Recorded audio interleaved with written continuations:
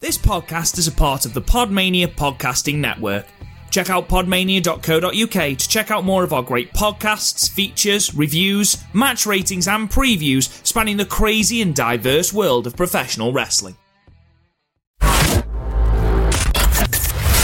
You're listening to the PodMania Pro Wrestling Podcast, a sample of the best pro wrestling podcasts we can produce on our tiny budget. Check us out on Apple Podcasts, Podcast Addict, CastBox, and all other podcast platforms. If it's wrestling you want, check out more of our great content at podmania.co.uk. Let's do this.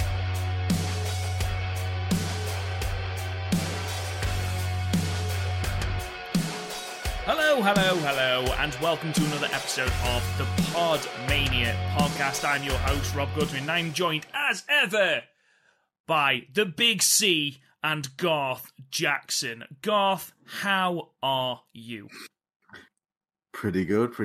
Had a nice Christmas, as much as you can in lockdown, and I'm all drugged up because of this lovely chest infection, so be ready for some coughing and muting as we go.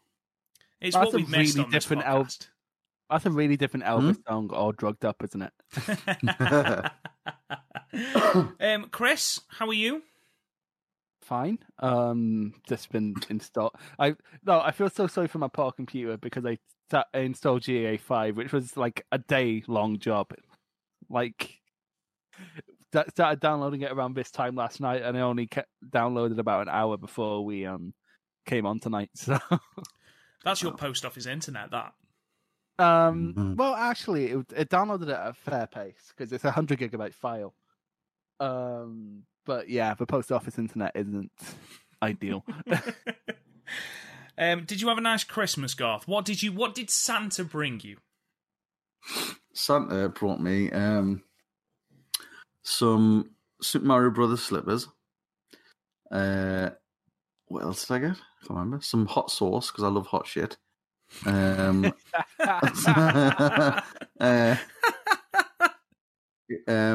pretty cool Teen Wolf t-shirt. I did see that on Facebook. And I also got a Simon Miller t-shirt. Yes. Friend of the show, Simon Miller. Friend of the show, Simon Miller. And, but why? It's the Flexicist one. It's like it's like the Exorcist, yeah. But it's the Flexicist. I love the fact that you thought you needed to explain that to Chris. Because it went all quiet, and I was like, "Oh shit!" you know that really famous horror movie. Yes, I've seen the clips. I saw the Simpsons reference. Like a Nintendo Switch. That's pretty much it. I've had one for 2 years. Got on my level. Whoa. Chris, what did you have? But very quickly, did I ever tell you about my friend? Right. So his mother was immigrated here from Nigeria, and this is like one of my classmates who was telling it going up to Christmas last year, and she told him from a young age that Santa wasn't real, and he asked her why later on, because she said it's because I'm not letting some white guy steal all of the credit. Fucking hell. Which is, I think, amazing. And what did I get? I got some DVDs. I got King Kong versus Godzilla, which is awful, but I love it. Is this the one from like 1940 something?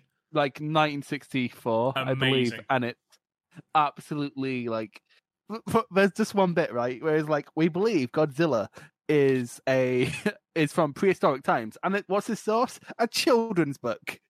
He just picked up like a children's book, and it's like, as you can see, it's like no. But I also got the Superman box set, which I haven't put in yet, but I am very excited about. Garth's told me to skip 4, which means I'm definitely going to watch 4. Oh no, it's fucking liquid dog shit. You like Batman vs Superman? Shut up. That was amazing. It's not amazing. Come on. And what's the other one I got? Oh, I got 2001: A Space Odyssey, which is the one I'm most looking forward to because I've been wanting to watch that for months but couldn't find it anywhere. It is a head fuck. To be fair, I like head fucks. And long, yeah. I've heard it's long. I'm going to set aside some time with it. Crack open a cold one. It's going to be a good time. You think it's going to be a good time. You think it's going to be a good time. Well, it's a Stanley Kubrick film. It's a Stanley Kubrick film. There's no such thing as a good time watching a Stanley Kubrick. Like Full Metal Jacket, The Shining, Clockwork Orange. These are all films created to hurt you. Starts off as a good time and then just ends up being you questioning your life choices. Crying.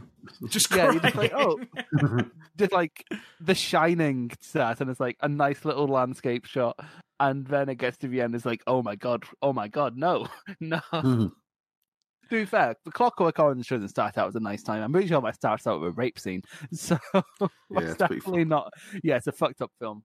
Like, and apparently he made that because he just wanted to prove that he won't like sell out after 2001 did so well. It's like, that's insane. Like, you crazy fucking man. I love the idea of him. You, Rob? Say again, sorry? What did Santa bring you? What did Santa bring me? He bought me lots of nice things. Bought me a barbecue. Because we've always said... an actual barbecue. No, one of those computerized ones. Of course, actual barbecue. Like, we keep planning barbecues up here, but then it rains. Well, you do live in the rainiest place in Britain, to be fair. Oh, actually, I live in the sunniest place in Scotland. Sunny Dunny. The sunniest place in Scotland. Jesus. Yeah. It's kind of like saying you're the most intelligent host in PodMania, but still. Wow. What else I got? I got some records. I got Guns N' Roses' Appetite for Destruction, Come As You Are, Nevermind by Nirvana, AC/DC, got Zeppelin. Is Appetite the double gatefold one? It is.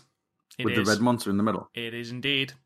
Man, I used to have that poster when I was a kid. Oh, it's fucking great. It's one of the, I'd argue it's the greatest debut album of all time. Fight me. It's up there. Nevermind is up there. Not technically a debut. Two counter arguments.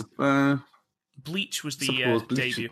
Bleach was like an EP though, wasn't it? It also wasn't great, I'm not going to lie. Short of... maybe will be like. Well, it wasn't well mixed, at the very least. Yeah, there were some good songs on there. There was little nuggets there. About a Boy. Not About a Boy, that's the film. About a Girl. Yeah. Negative Creep, good song. That's my favourite Nirvana song.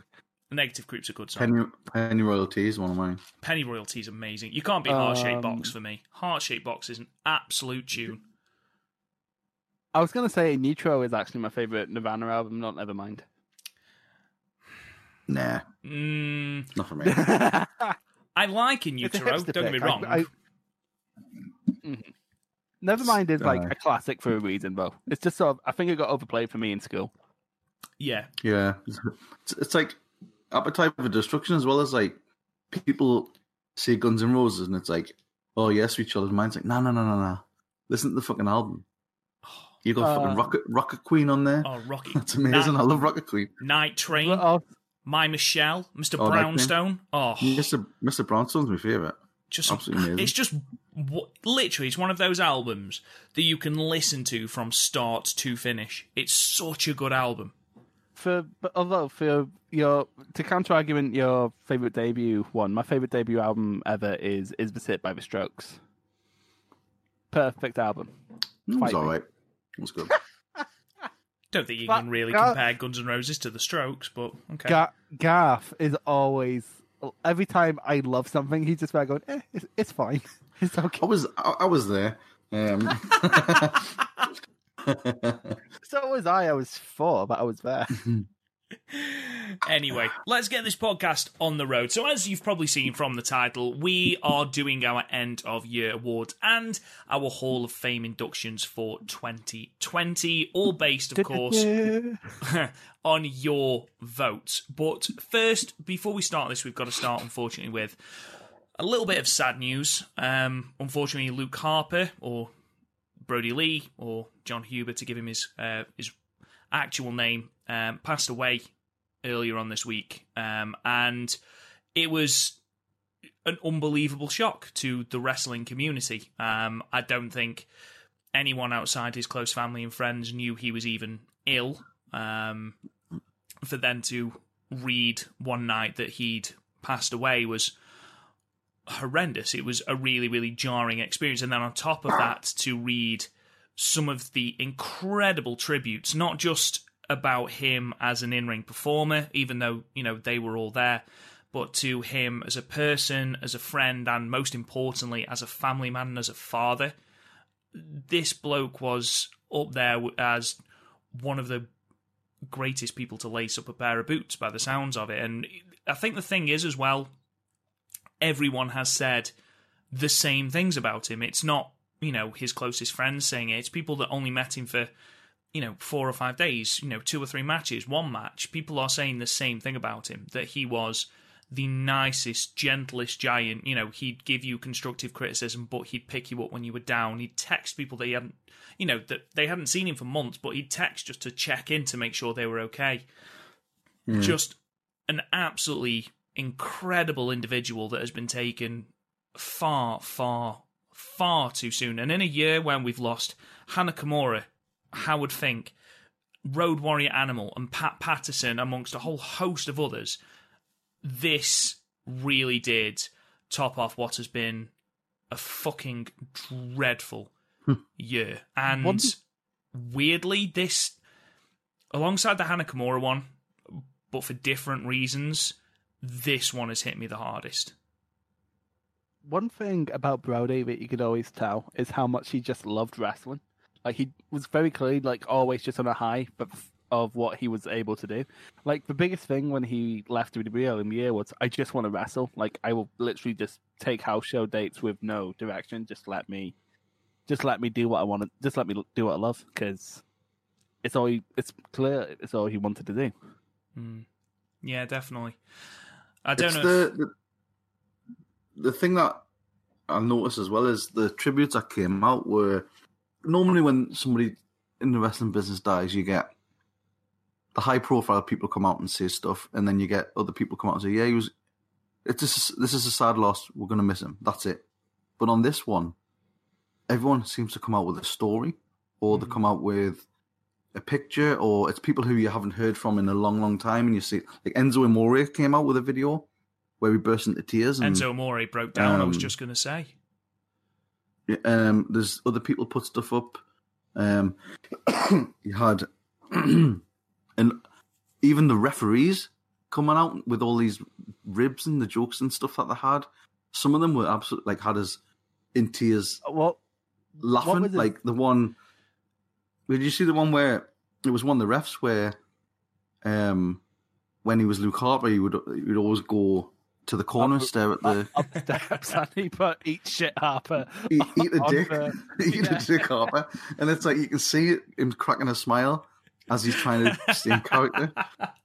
And it's just like, and that one where Jericho posted it, and it was he was really pissed off that he didn't have a T-shirt in the merch, so they made some T-shirts for him and just said "yeah, yeah, yeah." Oh yeah, and they had all the roster. And that's the thing. It's like you can tell, like, because he is who he was, they all sort of rallied. I mean, like, what you call him? Like Austin. I was going to call him Austin Creed. Bloody, what you call him? He had his armband on with Brody on, and he did the discus clothesline. And there was people got really pissy about WWE not doing a big tribute, but it was like they did a tribute, they did a graphic, and they mentioned it. And then all the wrestlers did a little tribute in their matches for him. Drew McIntyre did it at the start as well. Yeah. And it's like, let them do it. And we know how important he was. And it's just such a fucking shame. Like, when you hear what they did, I mean, I wonder if AEW knew, because they did that thing with Kenny Omega and his son, where they let him pin him after they'd finished sort of recording to win the title, so his son is technically the champion. Because apparently that was all that Brody wanted. He just wanted to see his kid wrestle his first match. And it's like, when I was reading that and reading the tributes, I was just, as a dad, it was like fucking heartbreaking. He's 1 year older than me. Now that fucking strikes fear into anybody, like, knocking about that age. Of course it does. And it seemed to come out of nowhere as well. Like, he was wrestling the week before. Well, a couple of weeks before, and then he had an ankle injury, which it's just fucking horrible. Top year off, doesn't it? The fact that TNA last night, as we're recording, it's Wednesday, so AEW's amazing tribute, which I want to talk about in a minute, hasn't aired yet, but TNA put that their show was in memory of Brody Lee. I mean, that company, I mean, did Luke Harp have any... I mean, if he did, he had a cup of tea there. You know, he had little to do with that company, but even companies who had nothing to do with him are putting out tributes. I mean, I know the tributes from people like Bray Wyatt and Braun Strowman and Eric Rowan are just horrendous. That bit that Bray Wyatt... What did Bray Wyatt say? What am I supposed to do now? We were supposed to be 70 years old, running Wyatt family spots in high school gymnasiums. What am I going to do now?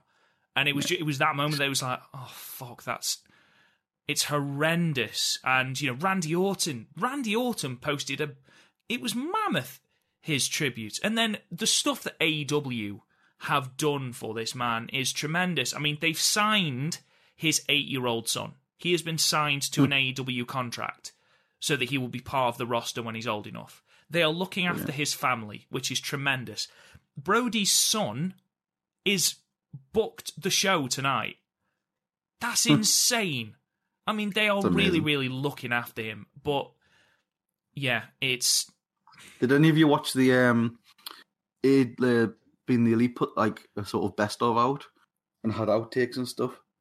No, I didn't see it. And it was all the people from, like, it was a few of the people from the Dark Order talking about it, and it was just fucking hilarious. Like, when he would come in, because all the being the Elite stuff was, like, no holds barred, so there was just swearing left, right, and centre, and he would come in, just see him and go, fuck, and he would smash somebody with, like, a roll of paper, and they would sell it like they were getting hit with a chair. And this was, like, an ongoing theme where he got this roll of paper over, but other people would get the paper and they were like, I've got it now. And they would hit somebody and it wouldn't do anything. And then he would just open his jacket and he'd have 2 rolls of paper. And like, oh shit, he's packing heat. It's like, just like, and all of this was just, they were just basically just fucking popping each other. And then there was they showed some bits where they were like, whenever Brody was on screen, he was in character. We would break out in laughs all the time. He wouldn't. But when he's off screen and he was behind you, would hear him giggling, and you can hear him on loads of the videos of the show, and he's just giggling his tits off. And it's just like, just funny. It's just, you can tell just the way people talk about him and the way people are not even, like, most of the people who are talking about him aren't getting sad. They're sort of relishing telling the stories now. Yeah. And it just, I think that's the measure of him, the fact that not many people have come out and said, like, he's an amazing wrestler, which is a given. He was really good. It's more his character that's come out, and it's like they say, like, there's so many douchebags in wrestling that when there's a good guy, they're the ones who seem to sort of fucking disappear far too soon. Absolutely. It's such a shame. I remember back at the build up to WrestleMania 33, and Harper, I remember the uproar about Harper being in the main event in the Wyatt versus Randy Orton thing. When Randy won the Royal Rumble, Bray won the title at Elimination Chamber. And then there was a brief moment where Randy said he wasn't going to use his Royal Rumble thing, and there was a number 1 contendership match between Harper and AJ Styles. Oh my God, the support for Harper was unreal. People just wanted him desperately to get that push, and he was tremendous in ring. He was so underrated in ring. But you're right, people are concentrating on these hilarious. So I mean, just following Cesaro and Big E's Twitters at the moment, I don't know. It was one of those two that have put how Brody was in like a constant sort of beef with the women's division, and how he sent a picture of the suit he wore for one of the Dark Order segments and the suit that Sonya Deville wore and they were the same suit, and he just put who wore it better or something like that. It was amazing. And he's not even part of that company anymore, but he was so friendly with people. He texted Jey Uso after his match with Roman Reigns, just putting that was fucking great. Just little stuff like that. He was, by all accounts, the consummate gentleman, a consummate individual, and just the world's greatest father. father we all aspire to be. We are going to do a Brody Lee tribute next week where all of the matches we pick for our watch-along are going to be either Luke Harper or Brody Lee matches. So please tune in, check those out, where we honour the life of a man taken far, far, far too soon. Chris, have you got anything to add?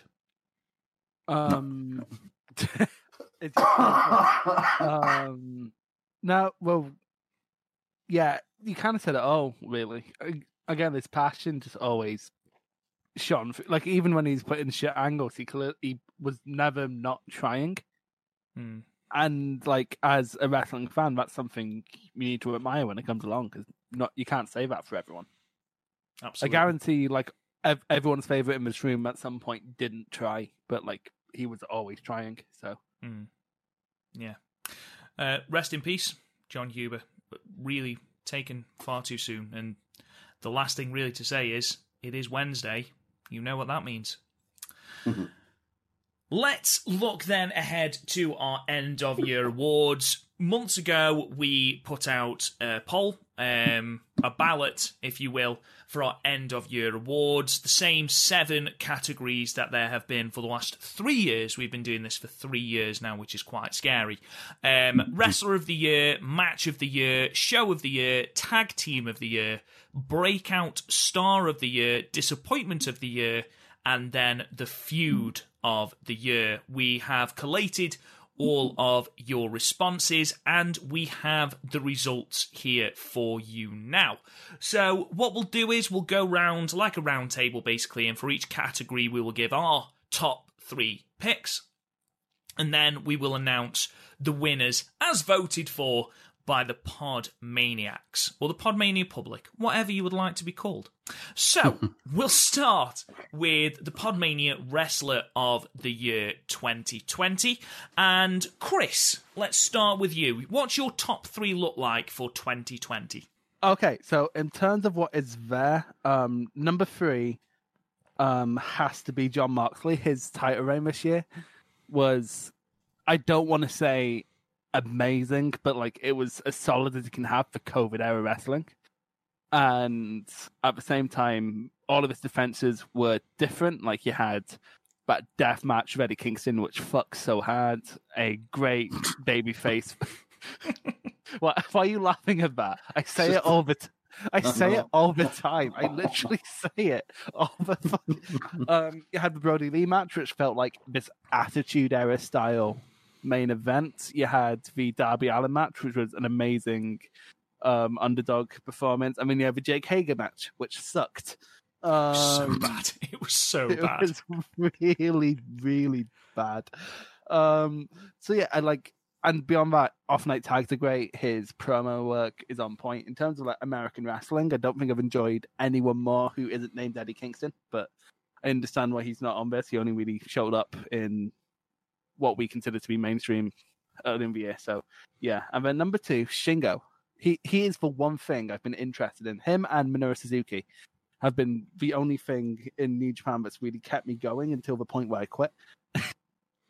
Even like Ishii, I was starting to, I've got, and I know he's on this list, but I got so bored of Ishii come the end of the year. I'm sick of him. I'm just sick of Ishii. Wow. And Shingo had Ishii's second best match. But the best being the Suzuki match. And then number 1 is Mayu Iwatani. That her title reign this year has been the best title reign anywhere, only anywhere closely followed by like Goji Izaki. But like Mayu's title reign, her matches with like Shuri and Jungle, Takumi Iroha, who apparently I've been saying her name wrong all year. That was embarrassing. Utami, Momo.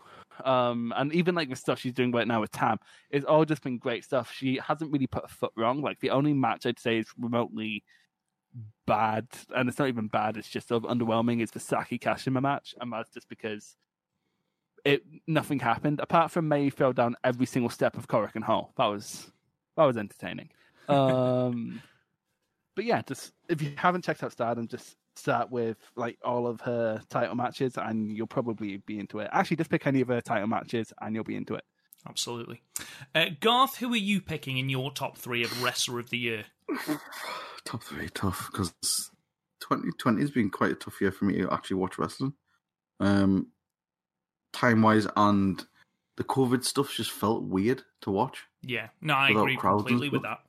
You think that's weird? Watch Vegeta versus Goji Izaki. What happened? Was that the empty stadium thing? The match is an hour long, and they stared at each other for half an hour of it.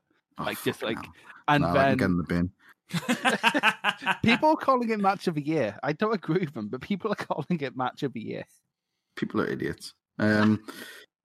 So third, I would agree with John Moxley, because he's felt the lead up to his matches have felt like big. They've felt like you have some investment. The stories are good. He's a captivating character, and is more like he hasn't had bad matches. He has good matches, and like the death matches and stuff that Eddie Kingston one was good. Yeah, just like a solid sort of time watching. From what I've been able to watch. So he's number 3. Actually, it was sort of interchangeable between these two at the top. But I thought Daniel Bryan had a really good year from what I saw, because he seemed to be managed to get anybody over. Literally anybody. He could get a good match out of fucking anyone. He did. His run on SmackDown running with mid-carders was fucking That's incredible. What I mean. Even random, like I put in one of my matches of the year, one of the, spoiler, just a random SmackDown match with AJ Styles. It was fucking amazing. So Daniel Bryan just proved and continues to prove that he is probably the best all-round worker in WWE, yet never gets a fucking shot hardly.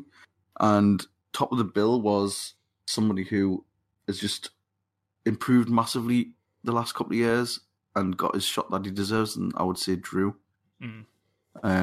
Class Royal Rumble. That Royal Rumble finish was amazing. Like, that wouldn't have felt as good had it not had the crowd, because the crowd went absolutely fucking mental.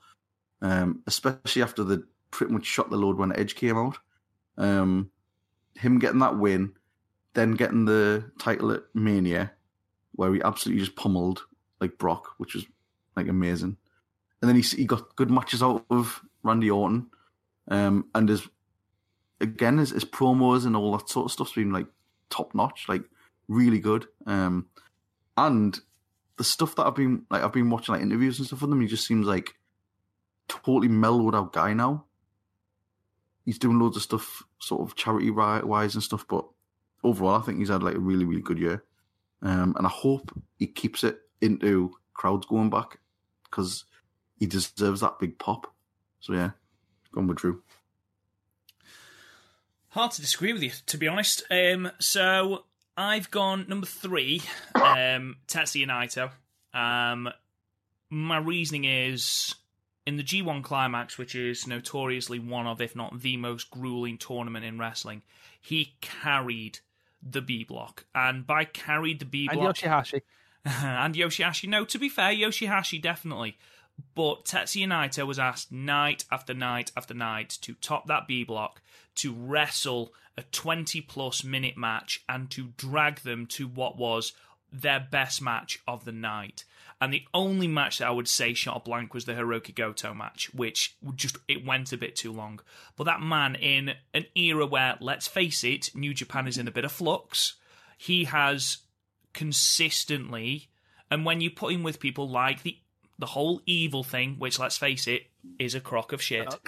You know, Naito has come through that, and I think, you know, he's done tremendously well for that. So he's number 3.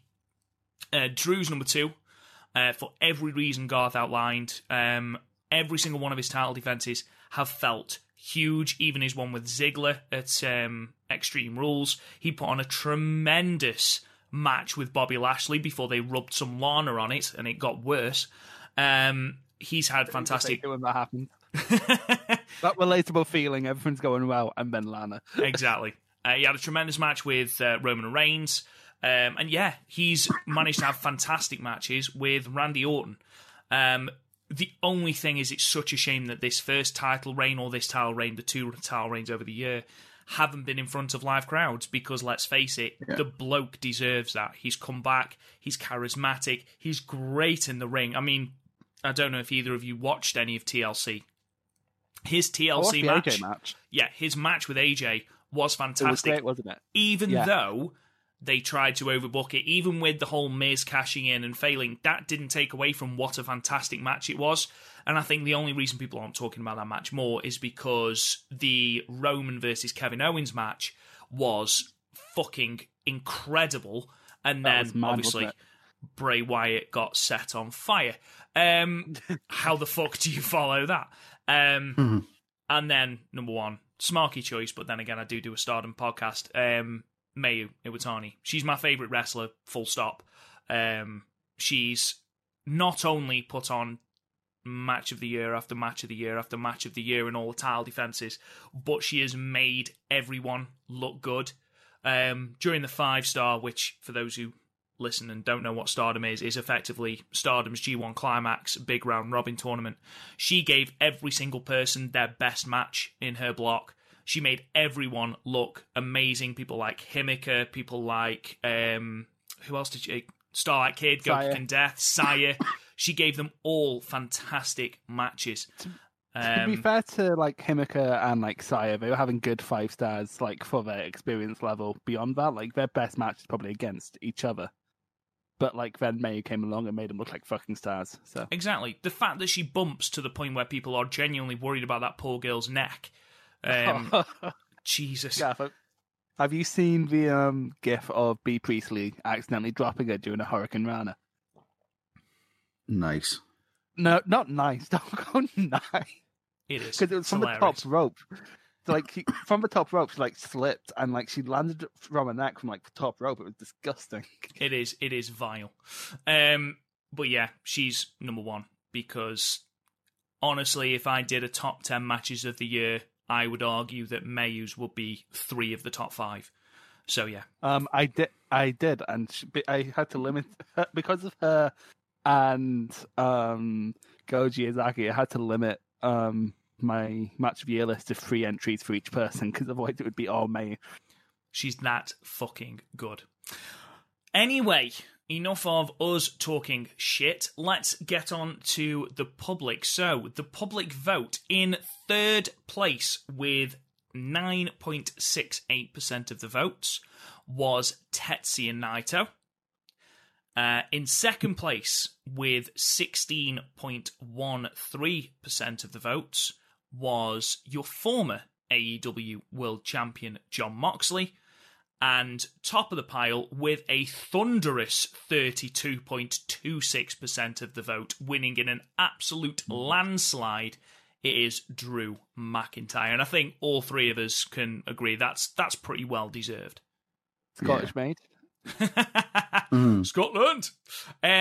So yeah, for those other people that got votes, Daniel Bryan, Shingo, Kenny Omega, Mayu, Bayley, Asuka, and Io Shirai all got votes. Daniel Bryan was in 4th, and Shingo Takagi was in 5th. So that makes up your top 5. But yes, the PodMania wrestler of 2020, a fucking weird 2020, is Drew McIntyre.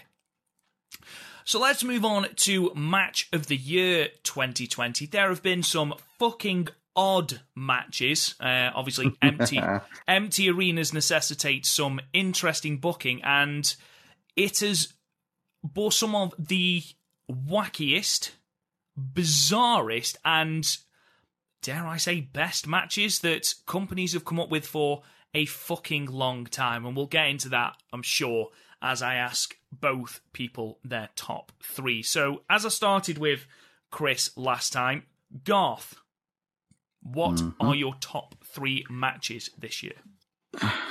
This was actually quite tough. Because you only watched 4.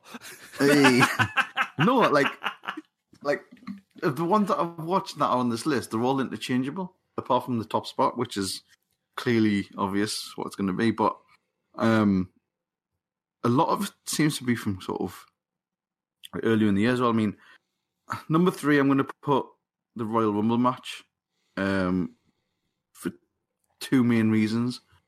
Edge coming back was just one of those sort of drop everything and stare at the screen and then shout yes at the top of your voice, which is what I did at 3 o'clock in the morning or whatever it was here. And watched it repeatedly on fucking YouTube afterwards. And also for Drew winning it. Actually, a third as well. Brock Lesnar dancing to Shelton Benjamin's music. And to MVP. And when Keith Lee came out, big boy. That was fucking amazing. Honestly, that was the best I've seen Brock in a long time because you could tell he was absolutely having a riot. And just throwing people out for fun as well. It was brilliant. One of the best Rumbles for a long time. So that's my number 3. Number 2, again, was really hard. I'm going to go... It's tough. I'm going to go Reigns versus Jesus because I thought, because of the investment, because I've been watching all the sort of lead up to it, the YouTube stuff, all the backstage stuff. This is Reigns at his absolute peak at the minute in terms of his character. Sort of the head of the table thing. I'm the head of the family, earn your seat and all that sort of thing. And the fact that Usos have come out of this with loads of credibility as well. The match was great. The story was great within the match. I just think Reigns has hit his absolute stride. It's just a shame that there's no crowd there. Or maybe it's probably good there isn't a crowd there because they'll try to shit on it, wouldn't they? But the matches he's had, not just this one, the other matches as well, have been all top class matches. And my top one is obviously Stadium Stampede. It's the most fun I've had watching wrestling in a long time. There were so many spots, there's so many stupid over the top moments. We don't really need to mention them because we went full on loving when we talked about it. I'll give it 10 out of 5. It had everything that makes wrestling good and fun. Daft stuff, good wrestling. A bar brawl. Someone getting chased with a golf cart. Someone being fucking Northern Lights suplexed for 100 yards or whatever it was. Just magnificent stuff. That is a match I would show someone if they said, "What's wrestling?" I would show them that, and I would honestly, and I would show them maybe it's a Rumble, but that would be this is what wrestling instills on the fun style and the characters. That's my match of the year. That's my match of the last couple of years. It's just fucking brilliant. Special mention though to the Boneyard match because I thought that was excellent as well. That almost made me top 3. Not to the Firefly match? That as well, yeah. But it was shorter and not as... Yeah, it was good, but it was bizarre. It was like a trip. But I thought the Taker thing was brilliant. AJ was excellent. Good year. Good year for some good matches. Chris, what about you? Okay. For me, this is difficult because if you look at my video, most of my top 10 isn't even on this list. So I'm just gonna. Someone said about it. Right. I was like, oh, can you put these on? No, but too smarky. Fuck you. And then you've introduced the Kenta Miyahara alarm. It's the worst thing in the world. No, he does that every time I mention Kenta Miyahara on Stardom. Which is hard because he's one of the biggest figures in Japan, and I need to draw comparisons sometimes. Anyway, sorry, who's the biggest character in Japan? Goji Izaki. No. Okay, so instead, I'm going to pick out 3. My match of the year is on here, but instead I'm going to pick out matches I kind of want to talk about. If you want to see my actual, go to youtube.com/Chris O'Brien. Whoa. So, have you heard it? Oh my god. As if you've shamelessly plugged your own shit. Yes. You smark. Okay, so I'm like that guy at Blackpool hanging out. His business guy. Speaking of Blackpool, Tyler Bate versus Jordan Devlin, NXT UK takeover Blackpool. And I love this match more than I should just because I miss live wrestling so much. Like, we were both, like, I say both, we were all there. And, like, honestly, that's probably why I like it so much, was hanging out with my friends or for a couple of days in Blackpool instead of, like, the actual match itself. But the actual match itself was fucking incredible. I remember, like, after the match, Rob just went 10. Like that. And then Gav came back from the bathroom. It's like, and Rob was like, "Oh, I gave it a 10," and he was like, "Really?" But the actual match itself was great. Some great little callbacks actually to like British wrestling's past, like Jodie Fleischer's 720 DDT, and just how over Tyler Bate was. It was like this nice, amazing thing before we realized how bad 2020 was going to be. So I'm just happy about that. Number 2 here, I would have to go with Walter versus Ilya Dragunov, because it's just incredible. Like, it's weird. You sort of fall into this weird, violent Zen state when you're watching it, to the point where I can't really tell you what happened, but I know I liked it. Chops. Lots and lots of chops. Like, 5 minutes in, there's a sleeper suplex on the outside, which, like if, in case for some reason you don't know, sleeper hold, fall over, drop the guy on his fucking head. The power bombs, the suplexes, fucking amazing. And then number 1, I'm pretty sure it's still Rob's number 1 as well, is Naito versus Okada at Wrestle Kingdom. Because, oh my god, like, ever since I've started watching New Japan, Wrestle Kingdom 9, so that's 5 years ago at the point of Wrestle Kingdom. That's the story New Japan's been building up to, and it got a bit lost in the woods in, like, 2019. Naito didn't quite know what he was doing. He's sort of just hanging out with Taichi. But then you get here and it's like, just finally the thing you've been rooting for all these years.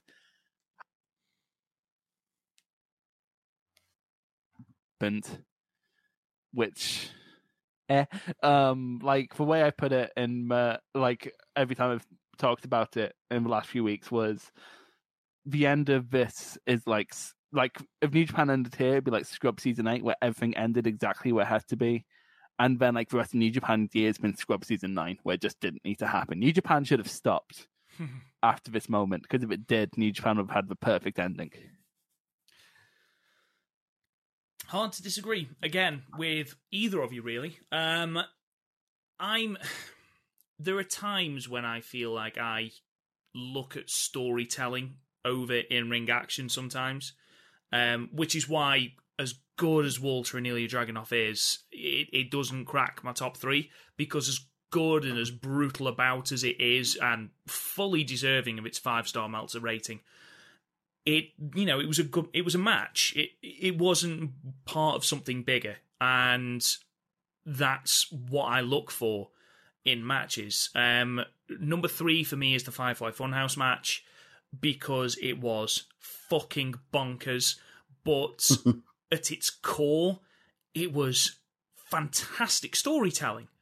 You know, we had everything distilled into this 19-minute segment of utter chaos. You know, we had everything from all through Cena's career, you know, everything that contributed to Wyatt's downfall in the WWE, and it was wacky. It was something that none of us had any idea was coming. And I think, you know, as good as the Boneyard match was, the Firefly Funhouse was something completely different. And for me, with one exception, it's the best cinematic match of this year. And for me, it is the best WWE cinematic match by a country mile, and not just because it's got Bray Wyatt in it. Number 2, I was torn between 2 different matches. I've plumped for Stadium Stampede, but it could have been the Men's Royal Rumble match for everything that Garth said. It could have been Will Ospreay versus Hiromu, just for balls to the wall junior action, which is one of my jams. But I've gone for Stadium Stampede. There's nothing really that I can add that Garth hasn't already said. It's got a horse in it. I mean, what the fuck else can you want? It's got Matt Hardy changing character underneath water. It's got people locked in ice machines. It's got people challenging referees' calls. It is utter nonsense, and it's fucking great. And then number one, of course, I'd like to give an honourable mention to Okada versus Ibushi from night one of Wrestle Kingdom 14 because, Jesus Christ, what a fucking match. People were concerned when the two faced off in the G1 that, you know, it was good, but is that all they've got? And no. This was incredible. It was fast-paced. It had Murder Ibushi, which is best Ibushi. And it was, aside from my number one pick, spoiler, it was Okada's last great match. And with that, I might as well transition into... Taichi. which Okada won for some reason. Match number one, Tetsuya Naito versus Okada, Wrestle Kingdom 14.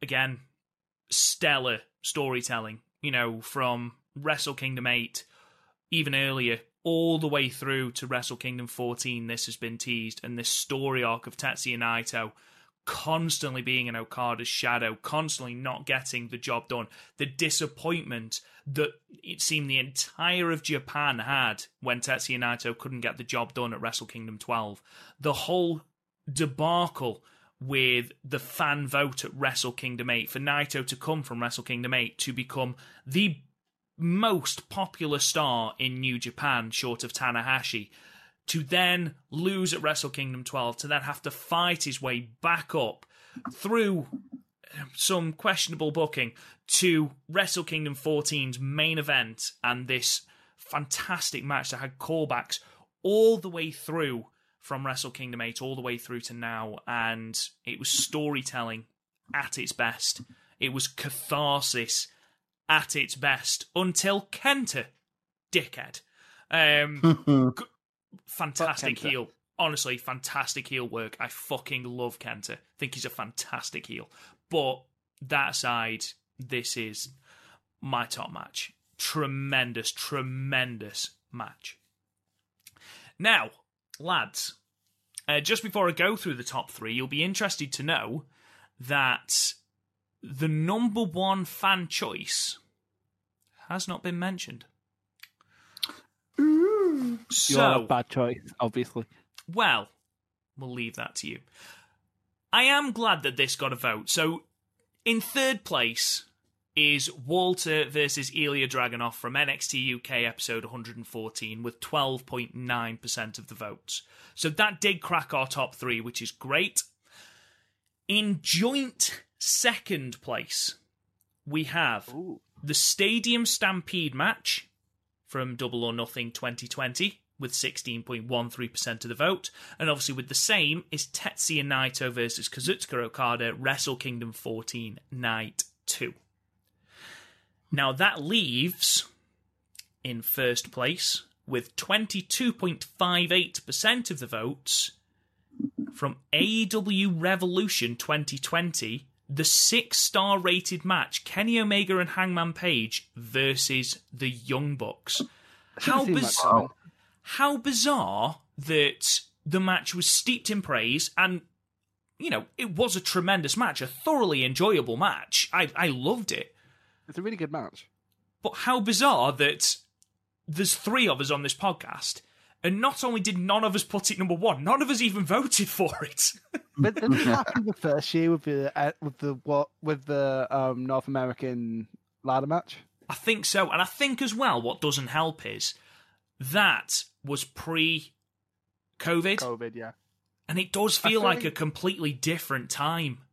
Yeah, it does. I think also what sort of hurts it for me is sort of like my opinions of this match are completely at odds with one another.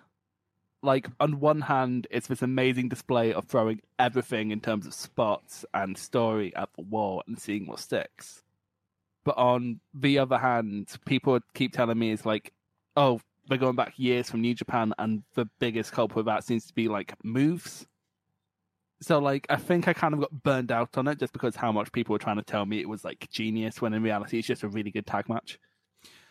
It is nice to see a tag match, though, in an era where, let's face it, in some companies, tag team wrestling is thrust down the card. Yeah. Well, no, actually, no, I'll give them their due, and I'll talk about this later. this year's tag division in New Japan is worthy of applause because genuinely there have been some stellar matches, some stellar champions, and the tag league was actually quite good. You watched tag actually league? quite good. I watched bits. You crazy weirdo. But it's nice to see that this was top. So there you go. Of PodMania End of Year Awards first, a tag team match has topped our End of Year Awards.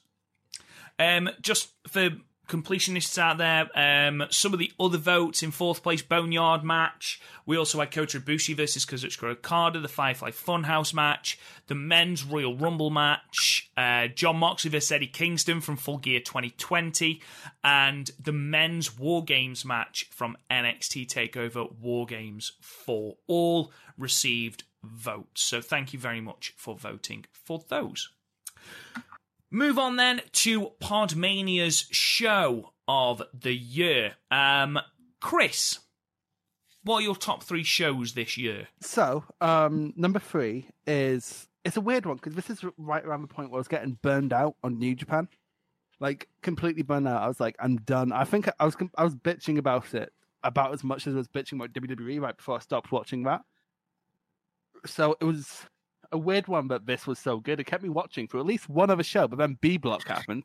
And it's the night 13 of G1, because all the matches are so good, but not as good as people mostly say. Like, Okada versus Shingo is fairly weak and didn't need to be 27 minutes, and Okada fucking sucks. But Cobb versus Ishii, yes. Just 2 pieces of beef running into each other. I'm never not going to be here for that. Ospreay versus Taichi. Taichi managed to drag that jobber to the best match of his career. And then Ibushi versus Suzuki. Just great stuff. I don't know if you've seen it, Gaff, but it's only like 16 minutes long. Go out your way to watch it because it is fucking incredible. And like probably the best thing either man's done. No, actually, no. It's not my favorite Suzuki match of the year, but it is my favorite Ibushi match of the year. And that's including the Wrestle Kingdom Classic. So I definitely recommend you go out your way for it. Number 2 is a draw because I can't decide between them. It's AEW's Revolution and AEW Full Gear.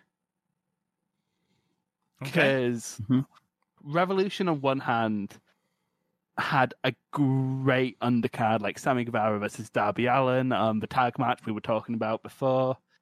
Not so much Hager versus Dustin, but we can skip over that.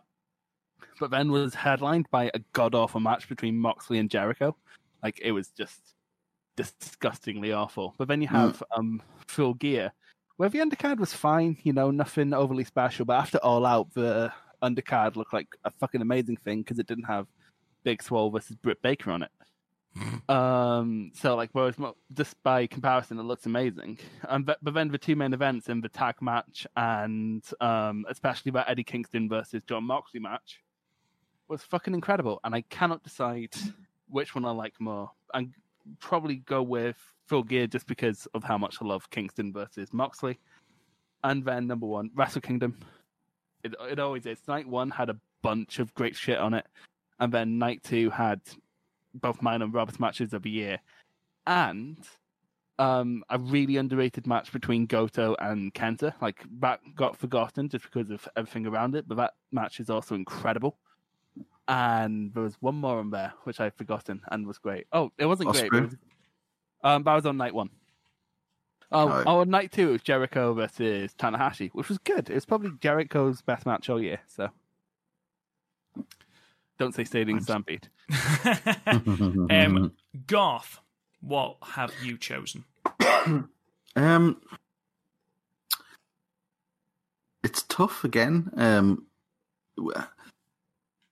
AEW were hard to sort of pick because although they did have pay-per-views with excellent matches, a lot of it felt like just your average weekly match, especially in the women's division, which really, really is. Hang on, we have a women's division?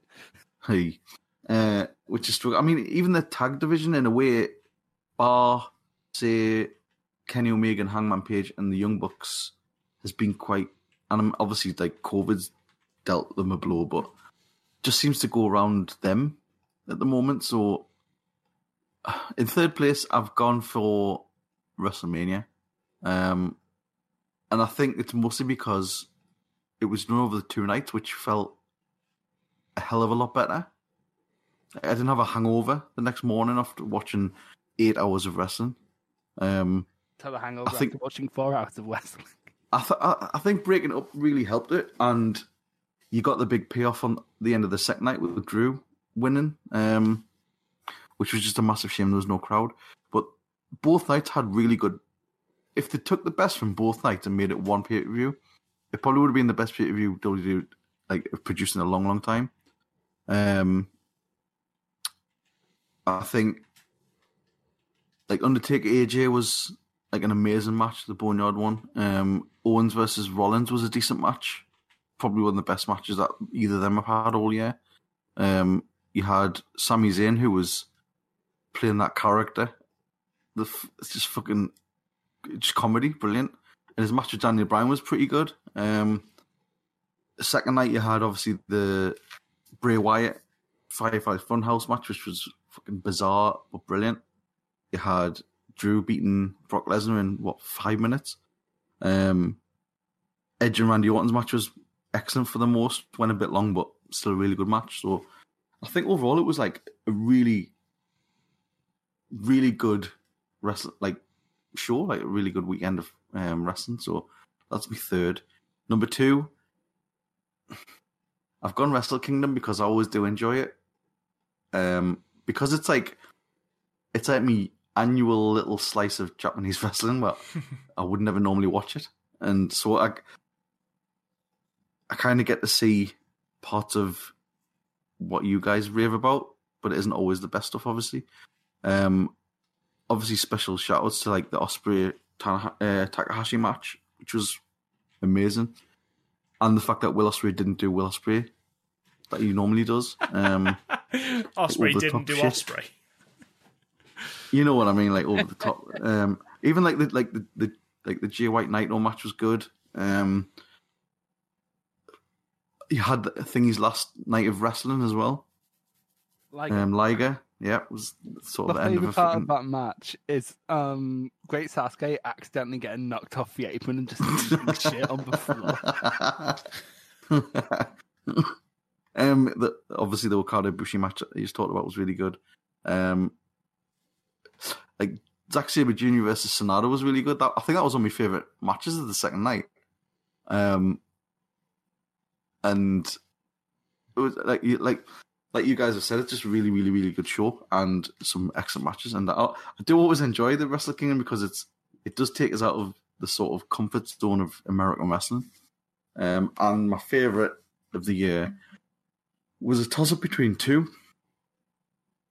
And I've gone for the Rumble because it's the last event I can remember with a fucking crowd. And I think that feeling of Drew winning it, of everything we spoke about before, made it that much more. The Edge coming back was such a massive fucking thing. Goosebumps. Even talking about it now, I'm getting a goosebumps. I'm everything about it was exciting and entertaining. Even I know people shit on it, but I actually enjoyed the Roman Reigns versus Baron Corbin match, the sort of no holds barred arena brawl. You mean the third quarter of the stadium they were holding it? Yeah, and even I don't know, Bray Wyatt versus Daniel Bryan was a good match. The women's Royal Rumble was all right, was decent, but the men's was excellent. So that was my favourite this year. Special shout out to NXT War Games as well, because that almost made me top 3. My enjoying memory of the Royal Rumble, because we did a watch along the day after, was Shotzi Blackheart coming out and Garth going, "Who the fuck is this?" That was good. So, I've had a long time to think about this, and I still don't fucking know. So, I'm going to go Royal Rumble at 3. Again, I'm with Garth. I don't think we have had a better men's Rumble in fucking ages. It was 2010. fun. You've had genuinely probably since 2010. It was fun. It had storylines going all the way through. Basically, we just need Edge to return at every single men's Royal Rumble, and therefore we will have a good Royal Rumble. Apparently, that's the thing. It's possible this year. It's true. It is. Thoroughly. And then the undercard was great. Wyatt versus Daniel Bryan was easily the Fiend's best in-ring match before he got squashed by Goldberg. So, yeah, a tremendous undercard. Really, really good, cathartic Royal Rumble match where the right person won and we had the right sort of balance between comedy and real wrestling. We had the Brock Lesnar stuff. We had Jeff Jarrett coming out, which was fantastic. Ain't that great? That was amazing. Just a really, really, really good night of wrestling. Number 2, it's between two. It's between WrestleMania 36, so I might as well give WrestleMania 36 an honorable mention. Again, having it over 2 nights is so much easier. You know, it is so much easier for a crowd to digest than 8 hours worth of wrestling. You look at WrestleMania 34 and you look at the AJ Styles versus Shinsuke Nakamura match, which WWE had billed as the greatest match they were ever going to put on and would ever put on. You know, that came at the 4-hour mark of WrestleMania. People don't want to watch that much wrestling. It's too much. So to have it over 2 nights, to have the matches able to breathe and to be able to tell the stories they needed to tell and to be topped off on each night by 2 of the best cinematic matches that wrestling companies have been able to put out was amazing. For The Undertaker to have what will ultimately be his final match and for it not to suck was grand. So just for that, it gets an honourable mention. Number 2 for me is the G1 Climax 13 Night 13. Just for a little bit of context, aside from the opening Young Lion match, there were 5 G1 Climax matches, and the lowest and I know Meltzer's ratings need to be taken with a pinch of salt and they're subjective. Fully understand that. But on this card, Meltzer gave no ratings lower than 4 3/4 stars and gave 2 5 1/4 star ratings. That gives you some indication of just how fucking good this night was. And like Chris said, the G1 Climax this year at times was a slog, basically B block. But this night was a stark reminder that New Japan can still put on really, really fucking good shows. And it was a reminder of why we wait from Wrestle Kingdom all the way through to, you know, what is usually the summer, to get to a G1 Climax for nights like this. It was a truly tremendous night of wrestling. I disagree with what Chris said. I think the Shingo and Okada match was tremendous. And I think Suzuki versus Ibushi is just 2 men beating the shit out of each other, which I love. So there you are, that's number 2. And then number 1's Wrestle Kingdom, which I think is all 3 of us agreeing for once, which is nice. I can't add anything that you haven't already said. 3 legitimate 10 out of 10 matches in Ibushi Okada, Naito Okada, and Takahashi versus Ospreay. You've got the entire pomp and circumstance regarding Liger's match. You've got loads of forgotten matches on the undercard. Kenta versus Goto. Zack Sabre Jr. versus Sanada. Was that this year? That was this year. That wasn't this year. Was that this year? Yes, it was this year. It was this year.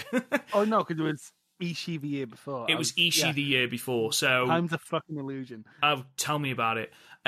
You'd got the real feel-good moment of Finn Juice winning the titles. So overall, it was such a good 2 nights of wrestling. And yeah, thoroughly, thoroughly enjoyable.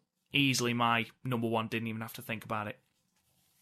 So, top 3 then from the PodMania public. At number 3, joint 3rd in fact, we have AEW Full Gear 2020 with 12.9% of the votes.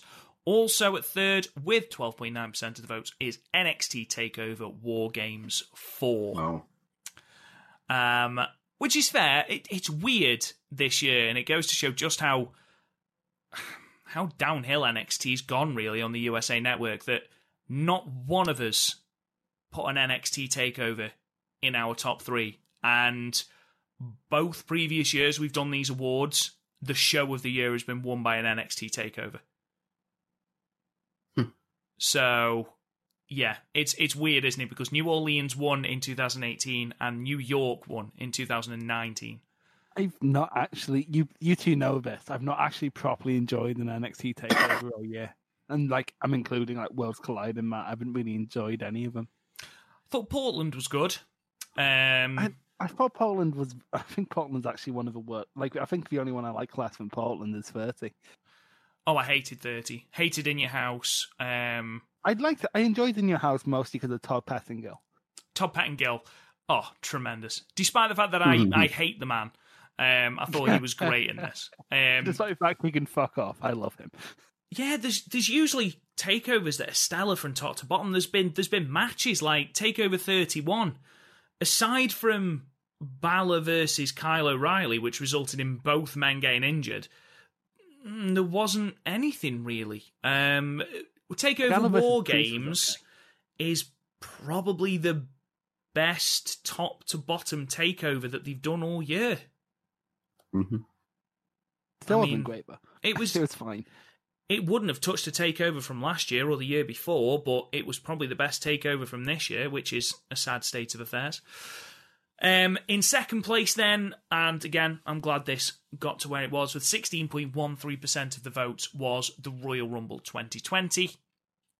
And then with 19.35% of the votes, at the top of the pile was Wrestle Kingdom 14. So, yeah, pretty much unanimous in the fact that was the best show of the year. Other shows with a vote, in fourth place, AEW Double or Nothing 2020, then WrestleMania 36, All Out, Revolution, TakeOver Portland, and then a couple of Impact showings, Bound for Glory 2020 and Slammiversary 18. So those are your PodMania shows of 2020. Very quickly, have you ever told people what you said to your wife when Motor City Machine Guns came back?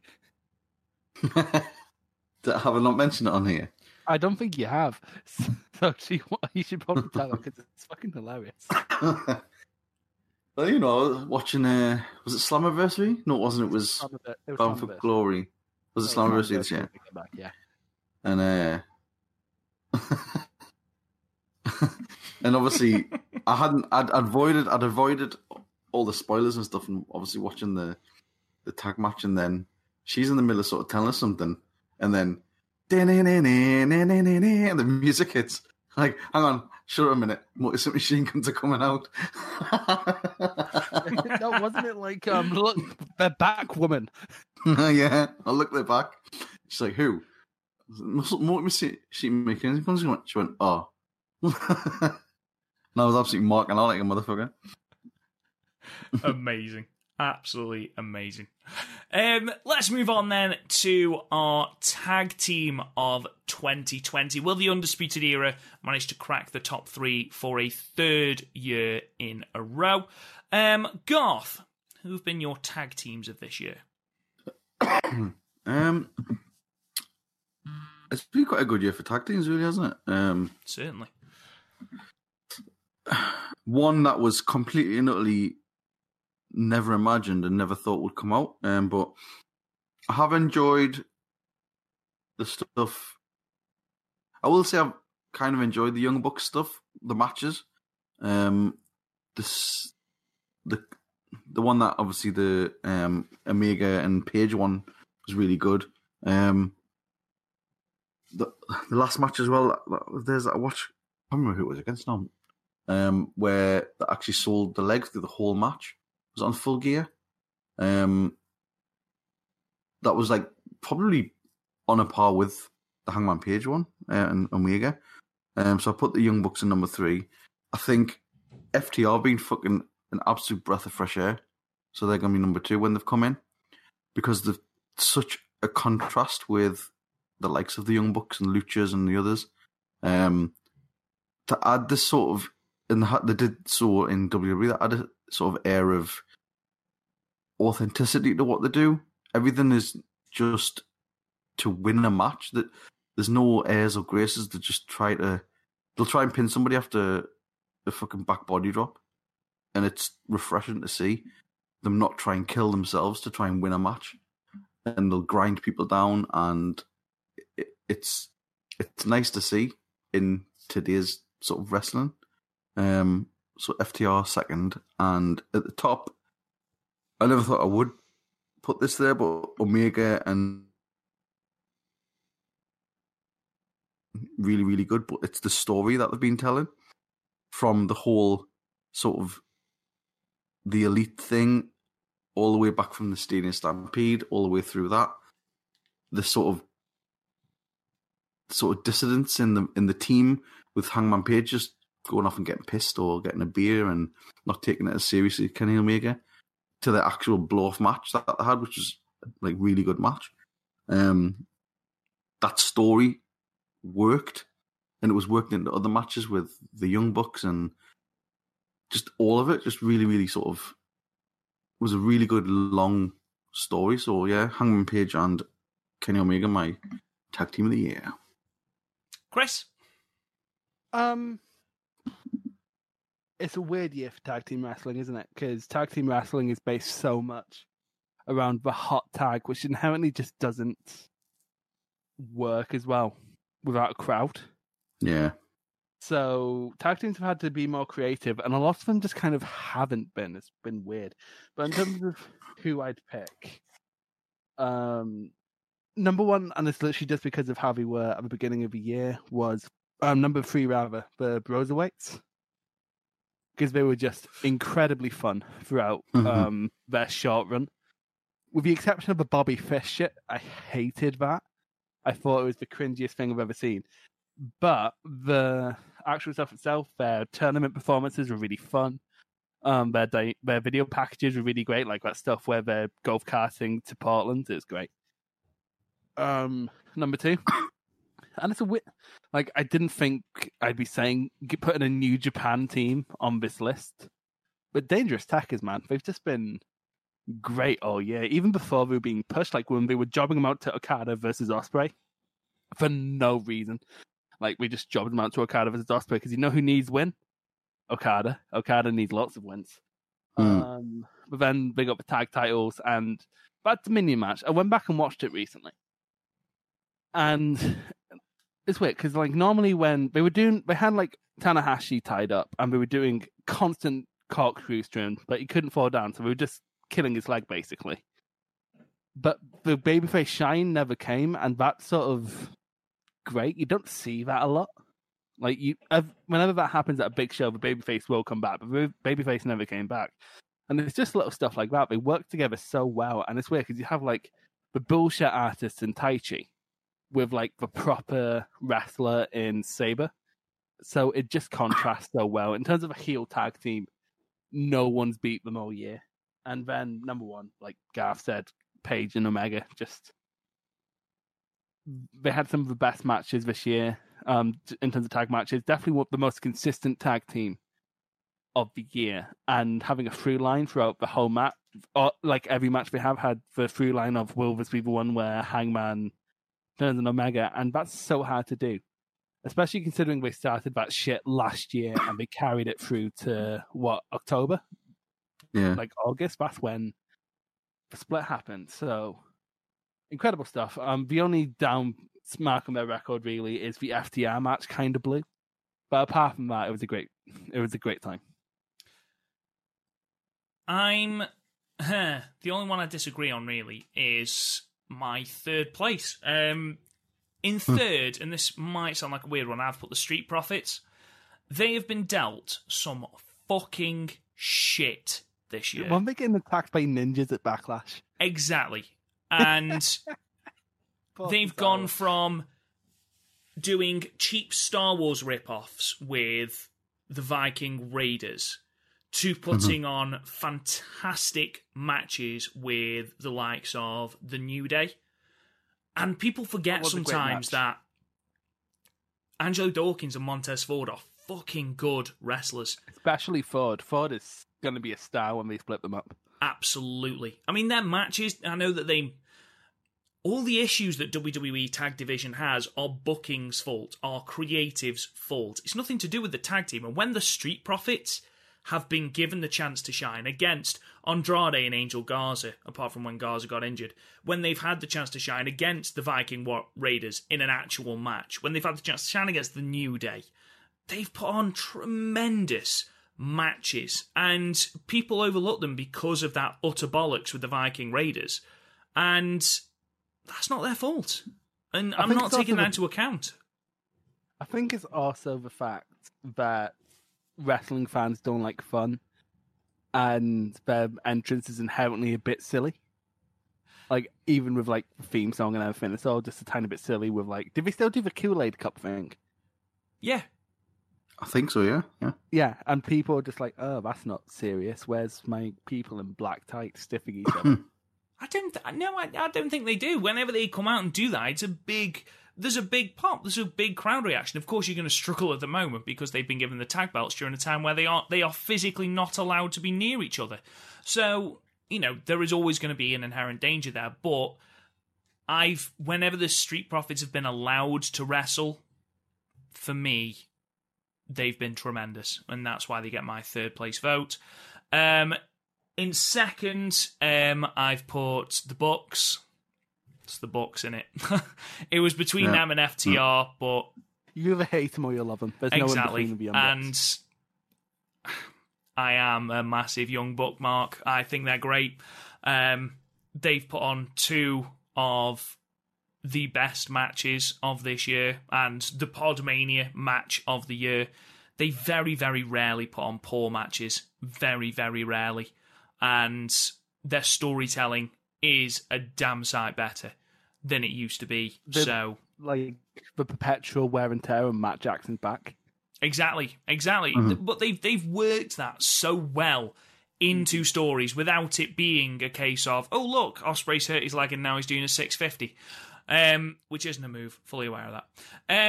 And then my number one is Omega and Hangman Page as well, for the exact same reasons outlined by your good selves, so I'm not going to dwell on that.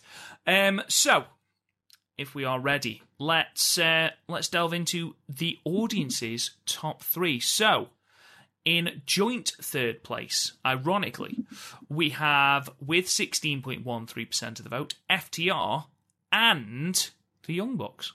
So, they are joint third. What I'd say about the Young Bucks, he'd probably be overall third if Matt Jackson and Nick Jackson started shouting "You're dead" before a super kick again, because I missed that.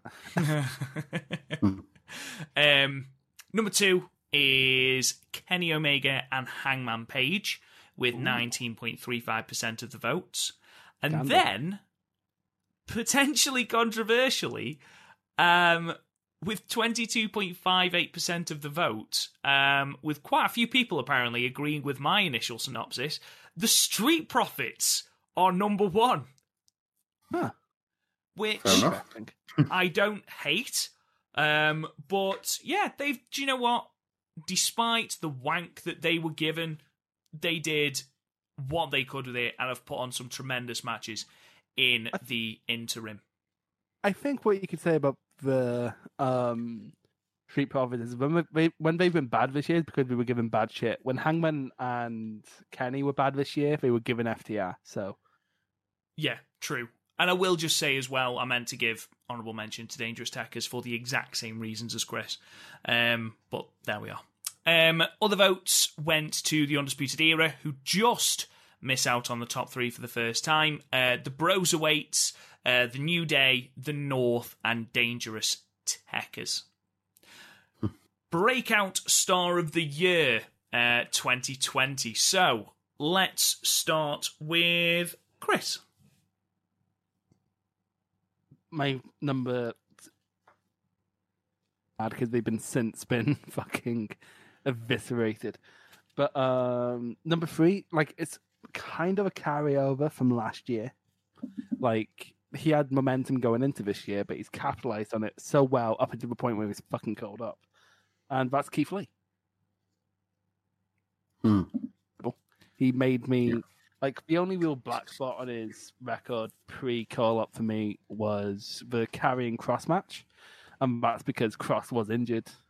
3 minutes in? It was relatively early, yeah. Yeah, it's a bit unfair too.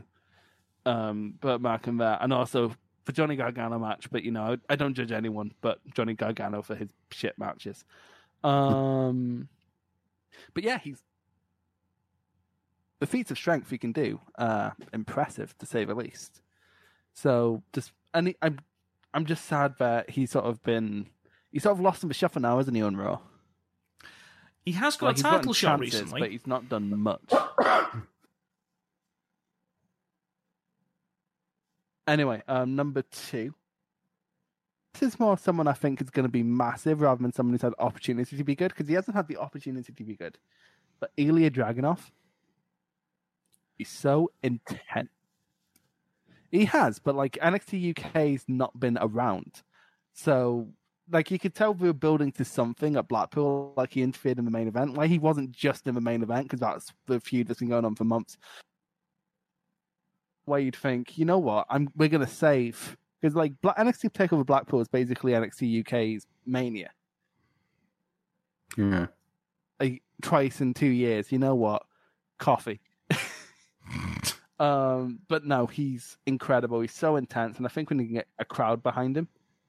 Like, imagine that hot Blackpool crowd behind Dragunov versus Walter, and I can, because it happened last year at a Progress show. And it's going to be great. And then number 1, because he's done incredible things despite being given very, very fucking little. And the fact that he got tapped out recently is fucking disgusting, and that's Thatcher. Timothy Thatcher is a fucking grappling genius, and he's being wasted right now, and I hate it. Push him, you fucking cowards. Fair enough. Garth. Just yeah, reeling from Chris's the cowards intensity there. I will walk to their house. I am gonna go number 3, Orange Cassidy, because he came into AEW as a bit of a joke, as a bit of a comedy character that very few people knew much about. Myself included, thought, what the fuck is this stupid little shin kick thing that he does? Yeah, the first time I saw Orange Cassidy, my first thought was, Garth is going to fucking hate it. But then he grew on us, and when they actually let him have matches, and you saw the shit that he was doing, it was like, actually, this is fucking good. This is good as shit. And then the feud he had with Jericho was brilliant. You could tell Jericho was obviously the same as a lot of the fans. He was like, what the fuck is this at first? And then he thought, actually, we can work with this and we can do something. And Jericho helped get him over at the same time as still running himself alongside the sort of new guys. And I think that worked with Cassidy. And I mean, it just showed you that the reaction Cassidy was getting, and the fact that that daft fucking t-shirt he had was like the biggest selling t-shirt for weeks. I thought he's had a really, really good year, and I think he definitely proved me fucking wrong at the fact that he's an excellent wrestler as well, like behind the daft gimmick. Have you ever seen the video of him on the Indies being rocked to sleep? No. And then they try to pin him, but then at the 2 count, he rolls over and starts sucking his thumb. See, like, that shit shouldn't work, but it kind of does, yeah. So yeah, he's number 3. Number 2, I'm gonna go Rhea Ripley. I thought she had a fucking really good year. Win the championship. How many times? She has, but the War Games match was excellent. A run before that was really good. She's always seemed to sort of carried the brand at times, for like the men and the women. When she's had her spots on the like the main roster, the Royal Rumble and stuff, she's always sort of held her own really good. And I've always enjoyed her matches. She's like really believable, and that's the thing. It's like she's quite sort of stiff and quite like unopposing and not really flash. She just does stuff to try and win the match, like a lot like sort of Shayna Baszler style, but less fucking nasty. Now, like, really enjoyed watching like the Ripley stuff. Number one, probably a lot of people are going to vote for Keith Lee because he seemed to just explode this year, just like literally come out of nowhere. And like Chris mentioned, like the feats of strength he does, the stuff he's done in some of the matches he's had, is sort of one-on-one with Lesnar, and the Rumble was like a real highlight. And I think that sort of teased what could happen if he was on the main roster, and then he got on the main roster and he's sort of been, like Chris said, like lost in the shuffle a bit. But up to then, we heard Vince is wanting to send him back to the Performance Center. Really? Yeah, which like you have Braun Strowman as a champion, but sure, it's it's like he had the proverbial fucking rocket strap, and then just seemed to hit a brick wall up there, like so many others do. But no, I mean, up to that point though, he was flying and he was compelling.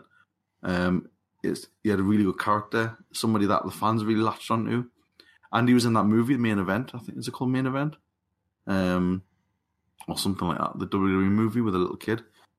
He was like the main dude in it. Watch it; it's good. Keith Lee, number one.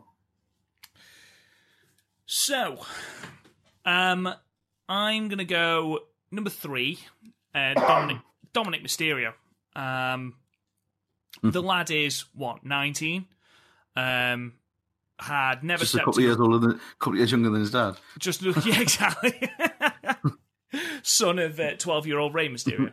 The lad has never stepped in a ring before and has had good matches. He's 23. Is he? Fucking hell! I thought he was 19. He's just a little bit younger than me. There you go. And can you do the stuff he can do? No, but my dad's not Rey Mysterio, so fair enough. The Scottish Rey Mysterio. My dad can barely get out with his bed of morning. Jesus Christ. He's put on a great match with Seth Rollins, where usually with a debut like that, you expect the senior person in that ring to carry it, and Seth, but the senior was didn't. Seth, so. You know, the two had a very, very, very good match. Great storytelling. He then had a good match with Buddy Murphy as well. So he's put on really, really good matches. He's shown he's got the charisma, the in-ring sort of, what's the word I'm looking for? He's got the presence. Yeah, exactly. He's got the presence in-ring. And to explode onto the scene as he did, and to be effectively shunted up the card, he needed to be able to come out looking good. And he has. He just needs to get rid of the hood on his fucking gear. Next, I'm going to put Orange Cassidy. What the fuck? I mean, he's an enigma.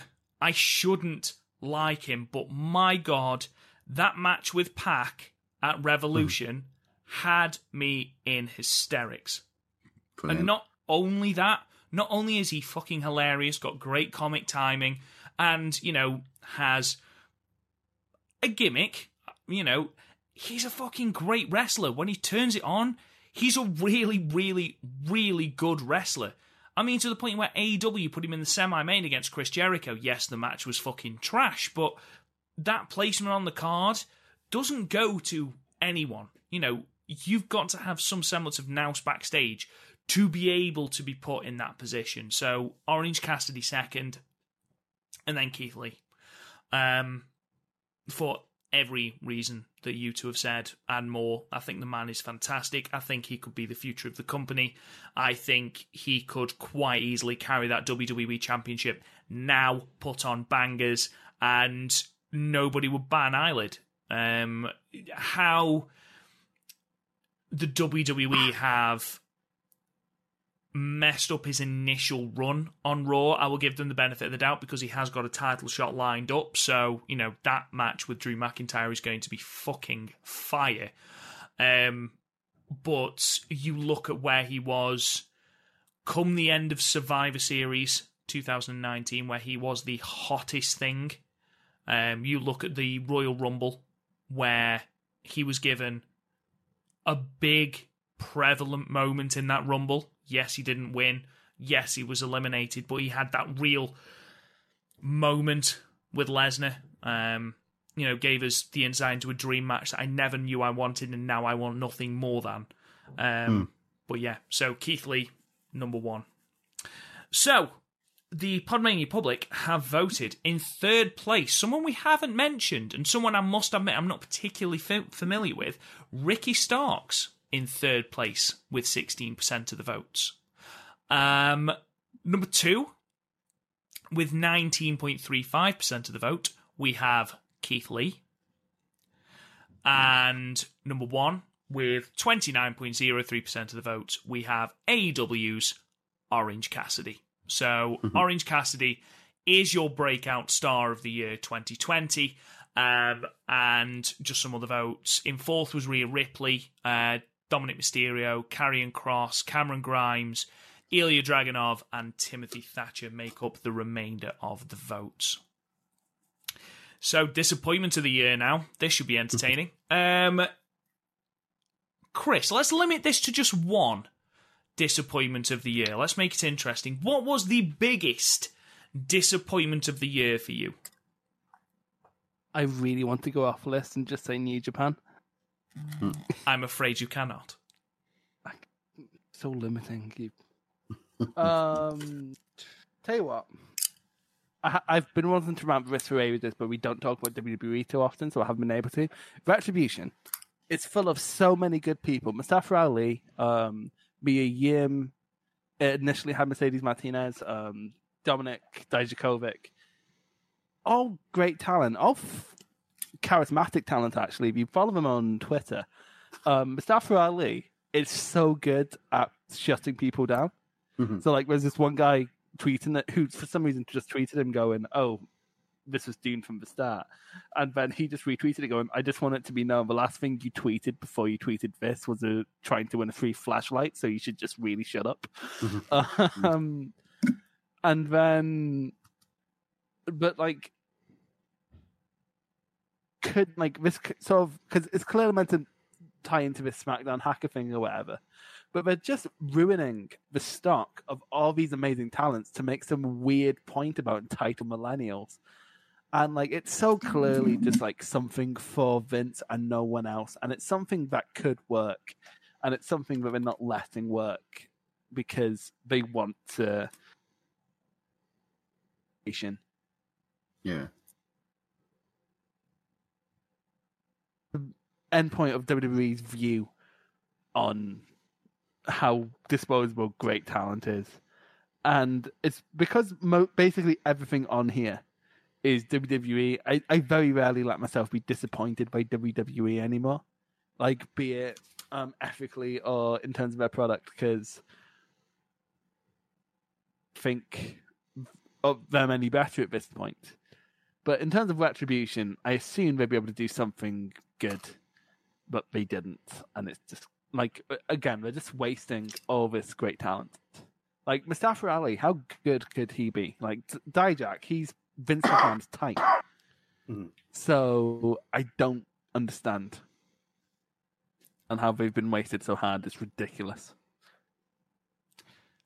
Garth, what about you? Agree? I agree with what Chris says. But I'm going to go with the Keith Lee thing because I think it's a fucking crime that he's not a main eventer, or at least sniffing around that part. When you've got, like Chris says, the likes of Braun Strowman holding titles, Keith Lee could be everything and more because he's got charisma, he can talk. He's somebody who you imagine, young kids wanting to watch and be excited by. He's a big guy, but he's charismatic. He's strong. He's like the superhero that the kids love to watch, and I understand that's why Braun Strowman is in that position as well. But he's got almost no personality whatsoever. Keith Lee has got everything, but for whatever reason, they just don't want to pull the trigger on him, and it's happened so many times before. We've seen what he can do. We've seen the strength that he has, but also the sort of athleticism that he has. He can probably do any type of match that they need him to do as well. It's just letting him do it, and I think they really are going to shoot themselves in the foot if they let him sort of fizzle out, because you only really get one proper crack at sort of launching somebody, then have to sort of come back from the shit. Look at the likes of Cesaro and people like that. They've just fizzled away and they're just nothing. Opening pre-shows, and hopefully that doesn't happen with Keith Lee, but the signs are there and it's not looking good. So yeah, Keith Lee's my disappointment.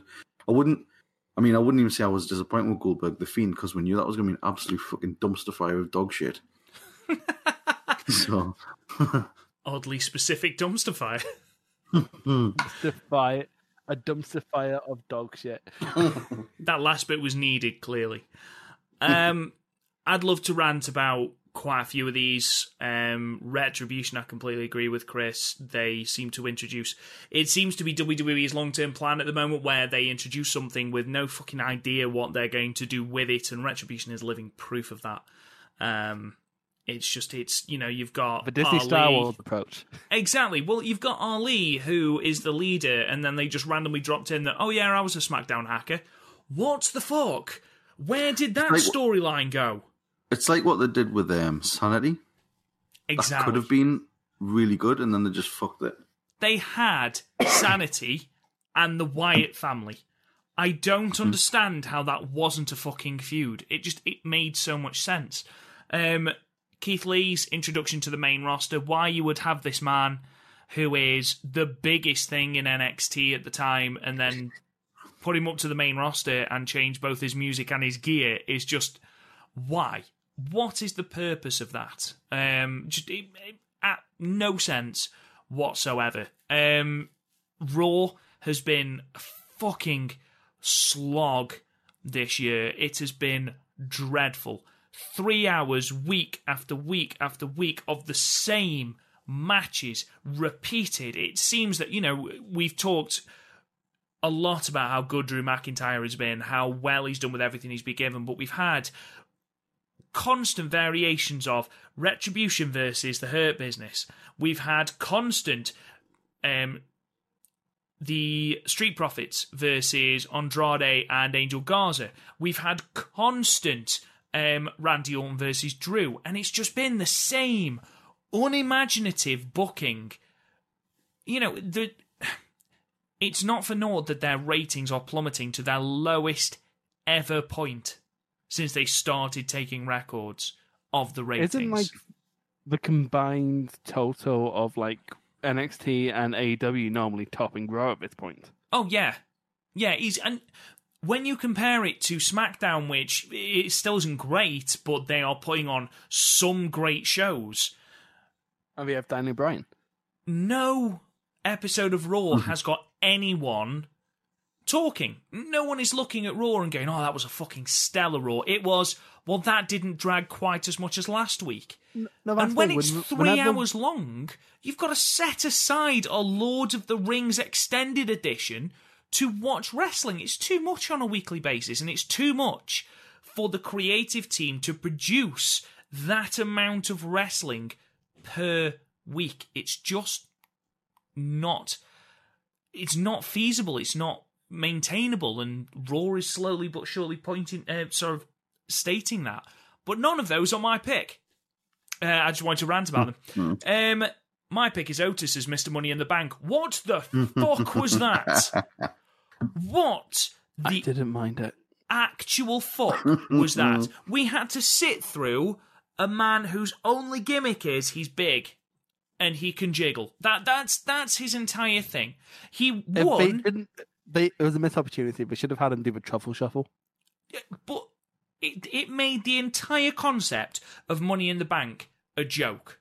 Nobody took him seriously, not one person. And then he lost the briefcase anyway.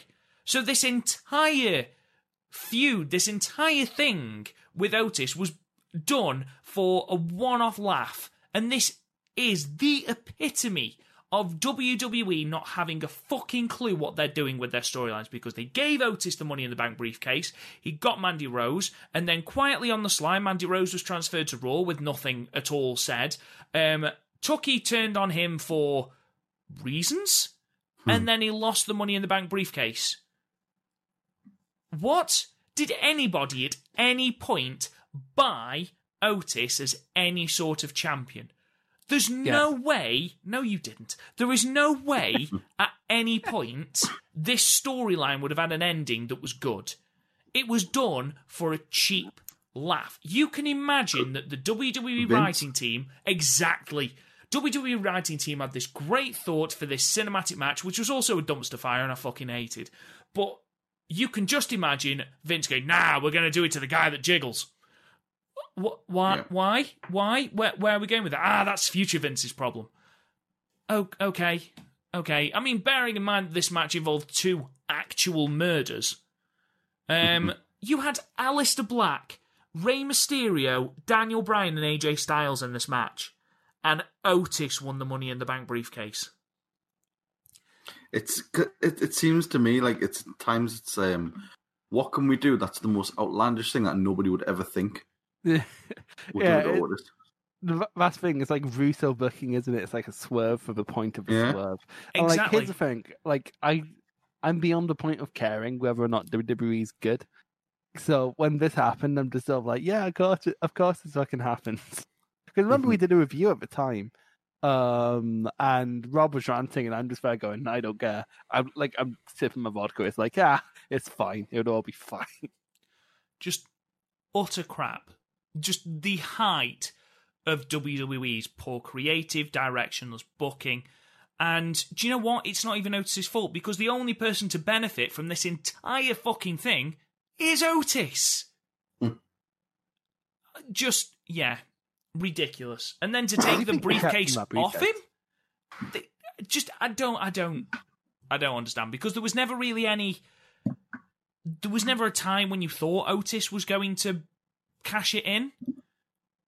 And what they did was they did the same with this that they do with The Fiend, where they leave the storylines up to the sort of WWE universe to come up with the missing points. Oh, maybe Otis is going to cash in on the tag team champions and blah, blah, blah, blah, blah, blah, blah, blah. Maybe Dolph Ziggler is going to win the WWE championship. Why are we having to join the dots because you can't decide what the fuck you're going to do? Or that you're going to do something on a whim and then worry about the booking later. Utter shit, and it is one of the huge, huge reasons that WWE has been an absolute fucking dumpster fire in 2020. That and the fact we don't push Timothy Thatcher, I'll kill you. I'll fucking... Anyway, let's look at what the PodMania public decided were the 3 biggest disappointments of the year. So, third, with 16.13% of the votes, was WWE Raw. So, that makes perfect sense. Number 2, with 19.35% of the vote, was Keith Lee on the main roster. Again, complete sense. And then finally, number 1, Goldberg defeating The Fiend. 25.81% of the votes. I don't even think it is the fact that the match was shit. The fact that Goldberg defeated one of the hottest characters in WWE with a botched-looking suplex. It was the fact that Goldberg reportedly backstage refused to lose to The Fiend. Yeah. And basically played his creative control card, which meant that once again WWE did nostalgia at the cost of an upcoming star. In Goldberg, just a little bitch. Ridiculous. Garth could take him. Garth could take him. Just utter shit. Utter shit. Other votes, NXT on USA Network was in 4th. We've got Otis as Mr. Money in the Bank, Retribution, Injuries in NXT are all votes in that category. So we move on now to the final category. Again, there wasn't a ridiculous amount of categories, so we're just going to stick with one choice for each of these. We move to PodMania Feud of the Year 2020. So, Chris, what was your feud of the year? Oof, there's no ones on this list again. But if I'm picking one of the ones like off list, it's Suzuki versus Nagata. Great stuff. But unless Kenny Omega versus Hangman Page, it was really good build up, but I don't think the blow off was all that good because it was on the undercard of Full Gear. Like, I understand they're probably going to do something more so this feud could still be going on. But they're kind of doing the side thing with Impact, which is a bit weird. But also great. It's weird. I don't know how to feel about it. But the actual build-up itself, because like it's hard to keep a will they, won't they angle going on that long. Of Ross and Rachel and Friends, like, when will they split up? It will happen at some point, but when? And then it happened, and it somehow still was surprising. Like, I still somehow didn't see it coming. Like, jury's out on whether or not the feud's over, but as it stands, I just enjoyed it throughout the whole year, which was very hard in wrestling because most things got bad after a while. Garth, what's your feud of the year? It's tough. It was between two. I'm going to go Omega Hangman Page, though. Because of the amount of time they let it draw out. Because of the sort of little nuggets that even the tiny little things during matches where Hangman wasn't looking for a tag or he was too concerned about getting his beer in, even the little bits before the matches and things, to then have it in the blow-off match between the two, which turned out to be really good. And like you say, is it over or are the pals again? Like, we don't really know, but there always seemed to be friction anyway, which is really well done by like both of the guys. But I just thought that the amount of time they let it naturally sort of breathe. There were times where you thought, like, if this was WWE, they would have pulled the trigger like 6 months in, easily, out of nowhere as well. It would have been sort of a couple of little disagreements, then bang, turn. But they let this one go, and it wasn't as if it was there wasn't even actually a proper turn. It was just like Kenny Omega, just like I've had enough of this, like with the champions, and you're just taking the piss sort of thing. So yeah, I really enjoyed that. But special shout out to Reigns versus Uso, because that really did sort of pretty much come out of nowhere, and the whole story about the head of the family and the legacy, there's like the Samoan dynasty sort of thing. That's been really good as well. But no, I think Omega and Page just pips that one. And for that reason, it's the Roman Reigns Jey Uso is actually my feud of the year. It literally did come out of nowhere. There was no real build towards it because, of course, Reigns came back with his heel turn quite late on in the year. Has had a tremendous year since he's been back, and I think if he'd have been back a little bit earlier, he might have been in running for Wrestler of the Year. But this feud has been tremendous.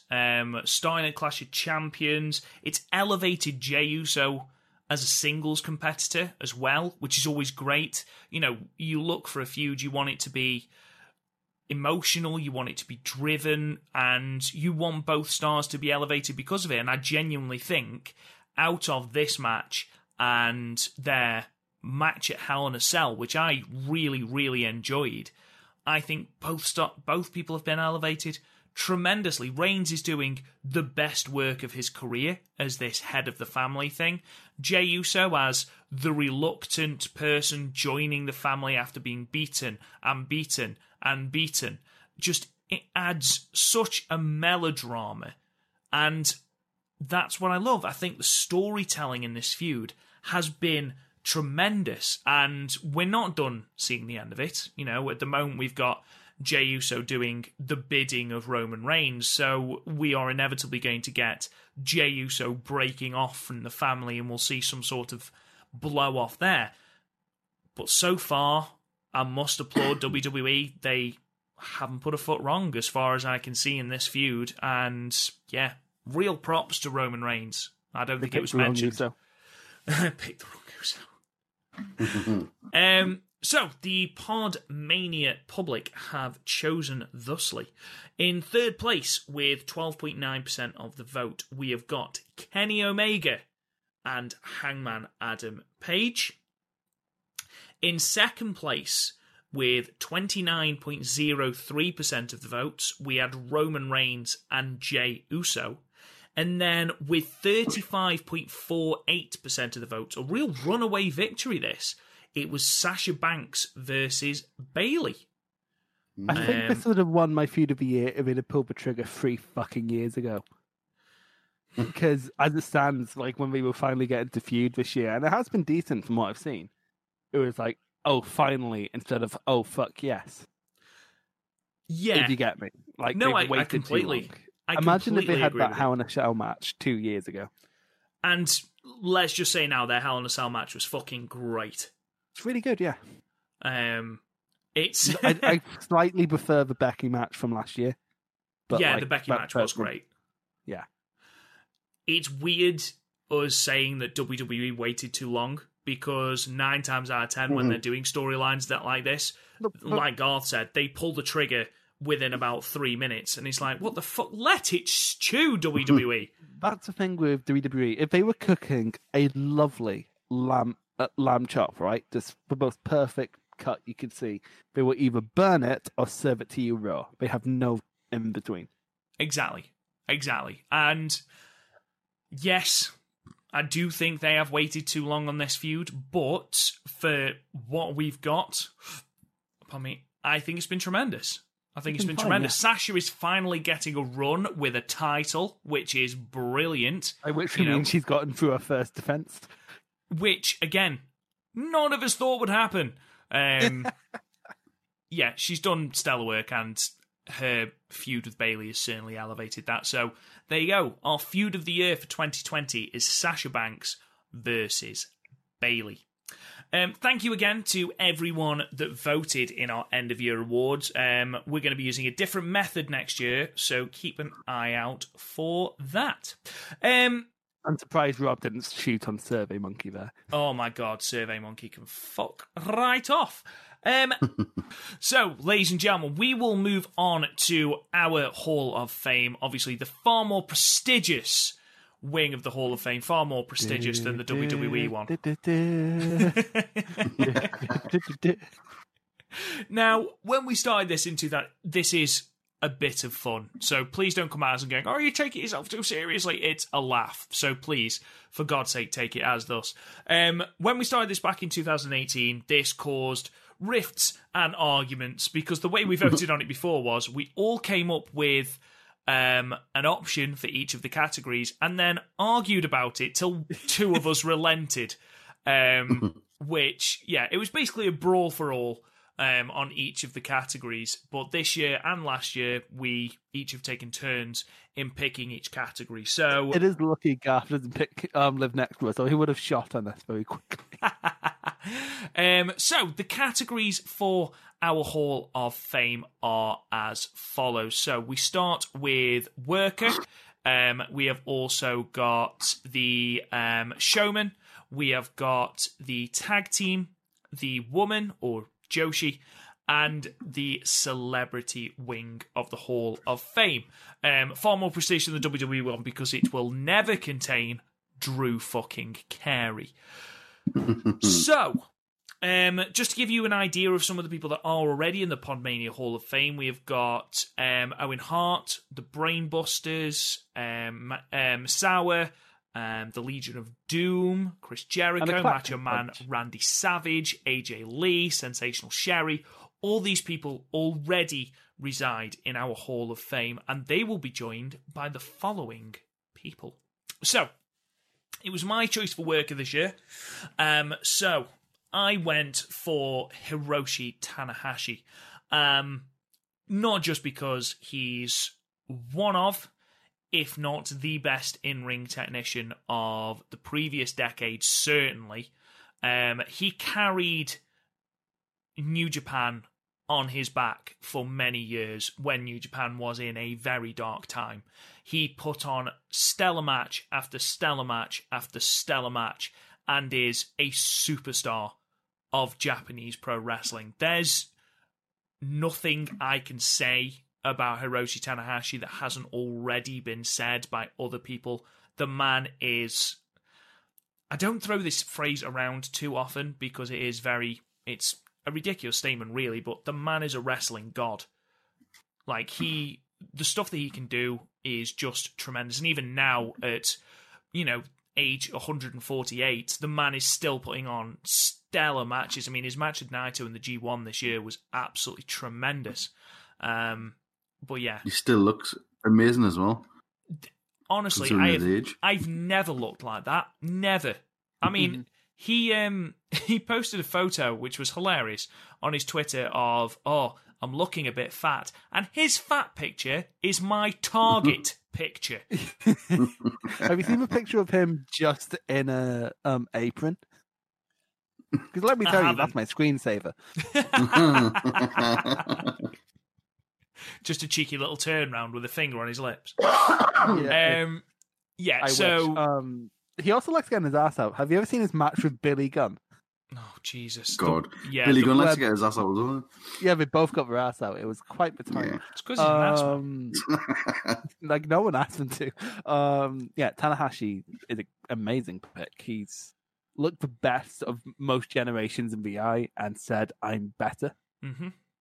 Agreed. And, he's been around for, 3 generations of New Japan talent now? Mm-hmm. Like when he was a young lion, when he was ace, and now, and he was top of the hill each time because he's so fucking good. The fact that he wrestled for almost 2 years, injured. Yeah, it's insane, and he wrestled well injured. And what's amazing is he, no matter what division he's in, he doesn't take it as a demotion. He takes it in a stride and says, "Right, I'm going to make this the best division." Like tag team's been better than it's been since I've started watching under him this year. His world title runs are legendary for a reason. His IC title run was great. I think if you put the Never belt on him, he would change his style enough to do that. He's one of those people who can adapt to his opponents so well. Like, name someone on the New Japan roster, he can have a 5-star classic with him. Easy. Toriano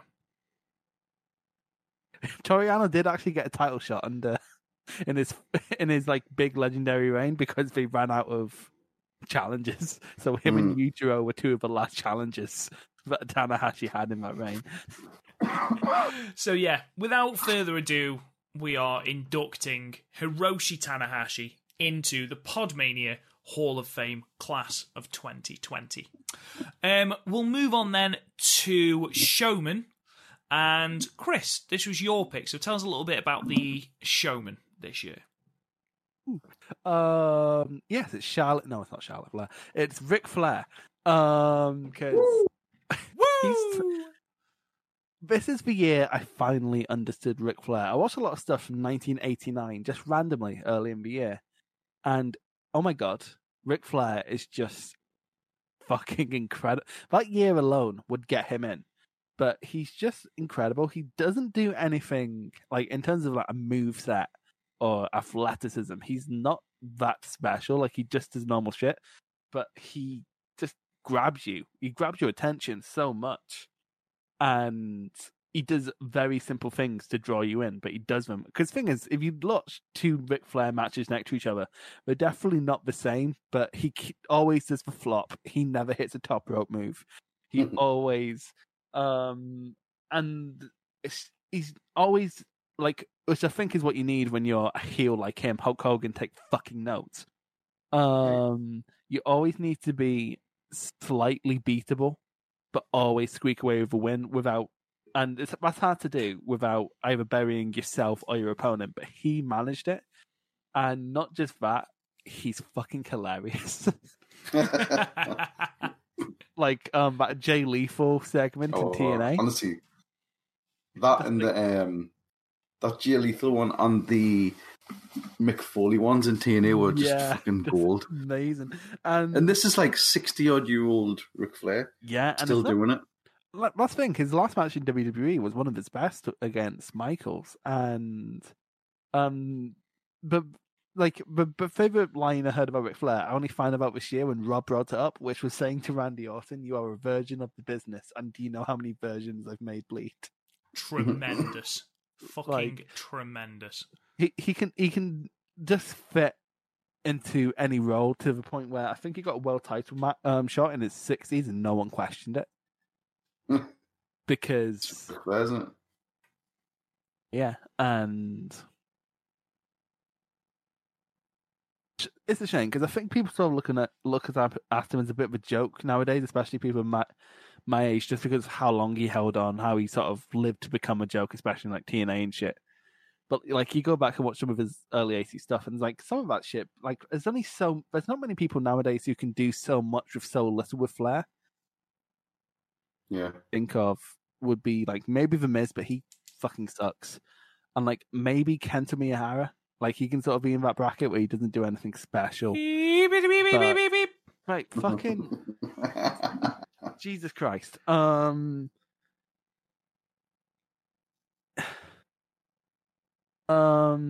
doesn't do anything. Well, he doesn't do anything special, but like his timing, his crowd control, just everything about it is like if this is a music terms, as weird as this sounds, it's Liam Gallagher, where there's nothing technically impressive about him, but he's just one of the best performers ever.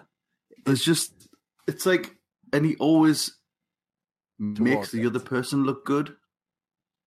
Always, like Flair always seems to manage to not, like you say, he's beatable, but he's never. Even when he wins, it always seems like he wins in spite of the stuff he does in the match. It's always like it's like a smash and grab sort of thing because he's the dirtiest player. But just as the term showman, just phenomenal. We all know about his promos. Amazing. In my eye, it's great. I missed peak Flair, and I'll always regret that because when I came into wrestling, it was all about Flair being the sort of underling of Triple H, and I didn't really get to see Flair in all his regalia until much, much afterwards. And by that point, he was a man hanging on desperately to wrestling till well past when he should have done. If he'd have held on to just WrestleMania 24 and gone out on that perfect moment, then perhaps we'd have thought about him differently. But for what he was, for what he did, for what he embodied, the man was a rock and roll superstar, the likes of which wrestling had seen through various incarnations, but he was the guy. He was the man. And yeah, he was tremendous. He really, really was. And you're right, Garth and Chris. He put on great matches where he made other people look fantastic because he used to just Beal himself around the fucking ring for them. It didn't matter whether it made sense or not. The guy would sell like an octopus in a washing machine. He'd be fucking fantastic. And I agree. I think he's a tremendous addition to the PodMania Hall of Fame. So congratulations to Ric Flair, who is inducted as our showman. We move on to Woman/Joshi. And this was Garth's choice. So, Garth, who are you inducting this year? It was a tough choice, but I've gone for the fantastic Gail Kim. Mostly because she's really the first. People will probably argue Lita or Trish, but I would say Gail Kim was the first one who really put women's wrestling, proper wrestling, out there. you had other people who sort of skirted with it, like sort of like Alundra Blaze and stuff like that. But Gail Kim was the first one that really sort of, she was a wrestler first, rather than that was a secondary part of the sort of character. And she proved that she wasn't interested in being a diva or whatever WWE wanted when she just left them, and they'd offered her apparently quite a lucrative contract. And she said, no, I'm going to leave. I'm going to go to TNA, which was just like an upcoming company at the time, to wrestle. And then you saw the likes of Victoria and stuff follow, Mickey James, because they wanted to wrestle. And they made the right choice, because Gail Kim went there and put on some, like, at the time when in the other company, the big company, they were doing bra and panty matches and fucking pillow fights. She was putting on stellar matches with the likes of Awesome Kong, people like Roxy and people like that, like proper matches that at the time was unheard of from a woman's sort of perspective, like woman's sort of side of wrestling. And then it showed, because WWE basically begged her to come back. She went back. She had a bit of a run. They fucked her off again. She went back to TNA, where she retired. And I mean, she came back again because she loves wrestling. That's the thing. It's like, and it's some of the people leave and they come back because they love the money or they love the fame. But she did it because she loves wrestling, and it's hard to, I think it's hard to quantify how much she probably inspired quite a lot of the women now. Maybe without even realizing that they were inspired, because there were so few people to look up to until that point. So I think Gail Kim fully deserves a spot. Yeah, welcome to the Women's Hall of Fame. Chris, anything to add? No, she's fucking fantastic, and seriously, like, I don't understand people who haven't went out of the way to see the Awesome Kong matches. Yeah, it's weird because, like, they maybe don't hold up as much today with, like, the amazing revolution that women's wrestling had in WWE especially. But, like, when you put yourself in the context of the time and what WWE was doing, the fact that they were even, like, putting on, like, properly well-made matches is incredible, especially even more incredible when you consider the fact that Vince Russo was fucking booking it. And he hates women. When you compare what Gail Kim was doing in TNA at the exact same time that WWE were producing the first ever Diva Search, that speaks volumes. And it speaks volumes as to why the TNA Knockouts division was light years ahead of the WWE Divas division for so long. That TNA women's division was the first women's revolution in wrestling. Absolutely. Well, no, it can't have been, Garth, because Stephanie McMahon invented women. Oh, sorry, yeah. So, can we just, please? I mean, just sorry about that. Put some respect Some on her name. by God. But no, in all seriousness, you're absolutely right. The TNA Knockouts division at that time was the division for women, and it put the WWE women's division to shame. I mean, you look at WWE's women division around that time. You know, she seemed like a nice enough person, but Christy Hemme, really? I mean, for God's sake. I mean, Lay Cool, they're probably the best thing to come out of that sort of era, aside from the Bella Twins, and they took a lot of getting. I mean, Jillian Hall, for God's sake.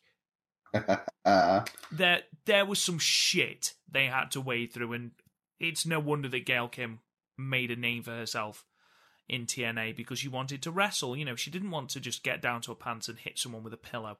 And fair play to her for that. So, yeah, Gail Kim, welcome to the PodMania Hall of Fame. Chris, you are our tag team. Quite the fat joke, Jesus Christ. I'm not putting a bit of holiday weight, but there's no need. There's no fucking need. Oh, right. Okay. So, you two don't know who I've picked yet. Can I have a guess? No. Yeah, go ahead. Okay, well, first, is it Western or Eastern?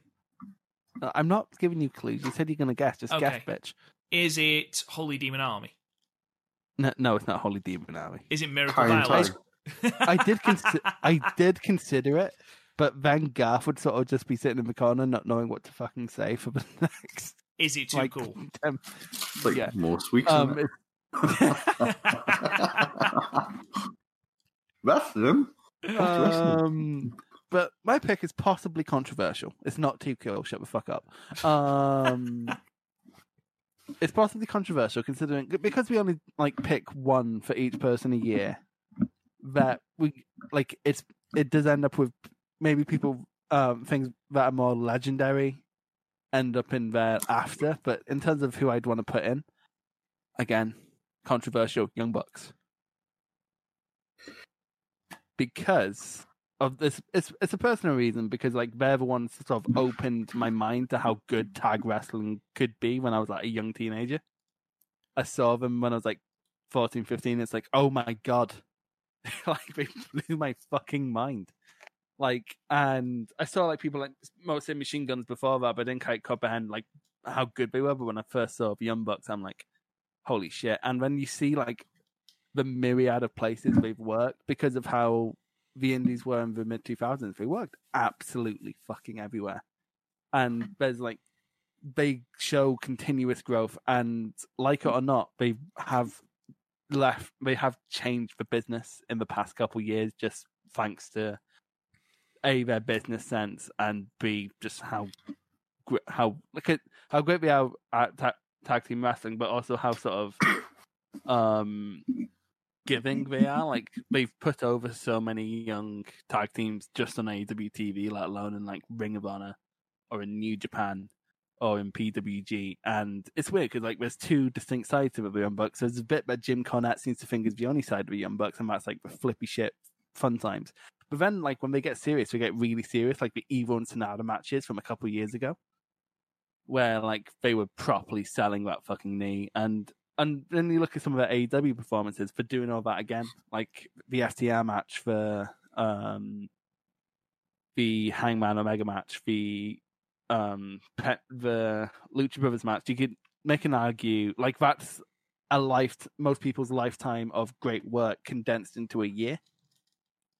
And that's not even counting their feud with the Hardys, their feud with the Motor City Machine Guns, their junior stuff in Japan with Red Dragon and the Briscoes in Ring of Honor, and the Rascals actually in PWG. If you haven't seen their match with the Rascals in PWG, it's fucking incredible.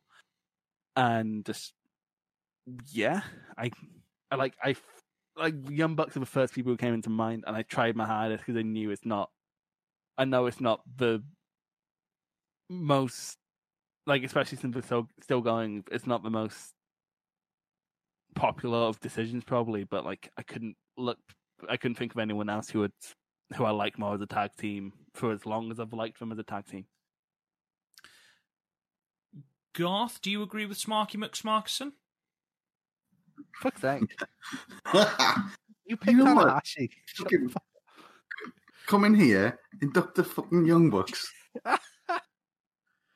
This is fucking outrageous. Just sitting there with your pipe. Get out of my house. We don't accept this sort of thing in my house. I'll agree because whether or not I like them, there were one of those ones for me that I like them and I hate them because I think as characters they're fucking awful. They're just, I don't know. There's something really heelish about them, and I can't understand what. But then again, they do put on incredible matches, and this is going to make me sound like the ultimate fucking smark or whatever. But I remember watching them the first time I saw them. They must have been about fucking 15 or something when they turned up in TNA, and watching them thinking this is the fucking future easily. Them versus the Motor City Machine Guns and the Rock and Rave Connection, having these matches, and I was like, these are fucking incredible. That was longer ago than you'd think. That was 2010. That's what I mean. And they must have been so young then. And they were called Generation Me at the time. So they were obviously... Their second name was Buck. It's Nick and Jeremy. Exactly. No, Max and Jeremy Buck. And I remember... And then obviously they went off and did their sort of Japan thing. And yeah, and they're still doing it, and they're not.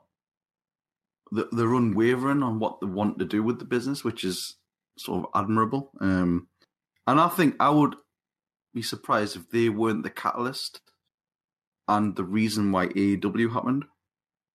Because there's they've a been, reason they've been Bullet quite Club got entrepreneurial anyway, aren't they? They've always been sort of that one step ahead. I mean, they sort of did all the merchandise thing before anyone else. They started YouTube vlogging before everyone else did. They started the 90s nostalgia train before that properly got going. Bullet Club were doing that, and then I know Bullet Club, like people keep saying like the Devitt era was better before, and the Bucks came in at the tail end of that. But the Bucks were like the big reason that shit took off worldwide. They're very odd. You could like part of the reason I watched Wrestle Kingdom 9 was because the Young Bucks were on it. It's like them and AJ Styles. That's what got me into New Japan, and I know that's what got a few of my friends into New Japan as well. They are very much Hardy-esque as well in their sort of love of doing what they want to do. Like Matt Hardy's always done what he wants to do, and most of the time, I think that's why he's gravitated towards the Young Bucks so much since like 2017 because we did shit in Ring of Honor as well. Well, they've followed the same path because I mean the Hardys set up their own wrestling promotion, so did the Young Bucks to get differing degrees. Well, yeah, but I think I'm happy for them to go in because they have carved their own path and they've, like you say, they have changed wrestling. So yeah, fair, good shout, Rob. See, he wanted to keep calling me a smart, but you've made some really good points. No, I still think you're a fucking smart. I mean, was that ever in question? You hosted the Stardom podcast with me. Shut the fuck up.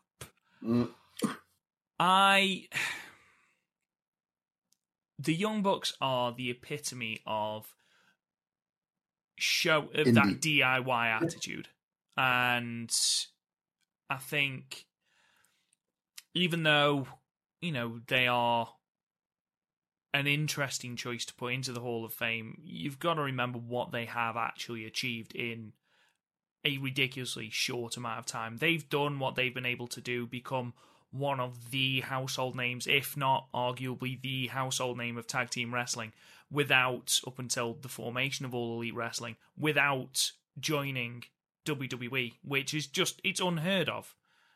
The vast majorities of the biggest tag teams, you look at other inductees into the Hall of Fame, the Brainbusters, the Legion of Doom, have all gone through the WWE system, and they've held true to their values. They didn't want to join that promotion, and they haven't joined that promotion. And they don't carry it either. That's what's weird. That's what sort of astounds me with them, because when we talked about, because we did right before AEW, WWE offered them contracts. And they were very polite about it. It's like they offered us a decent amount of money, but like we told them that's just not what we want. It's not like when Tetsuya Naito had a WWE tryout and he just didn't turn up.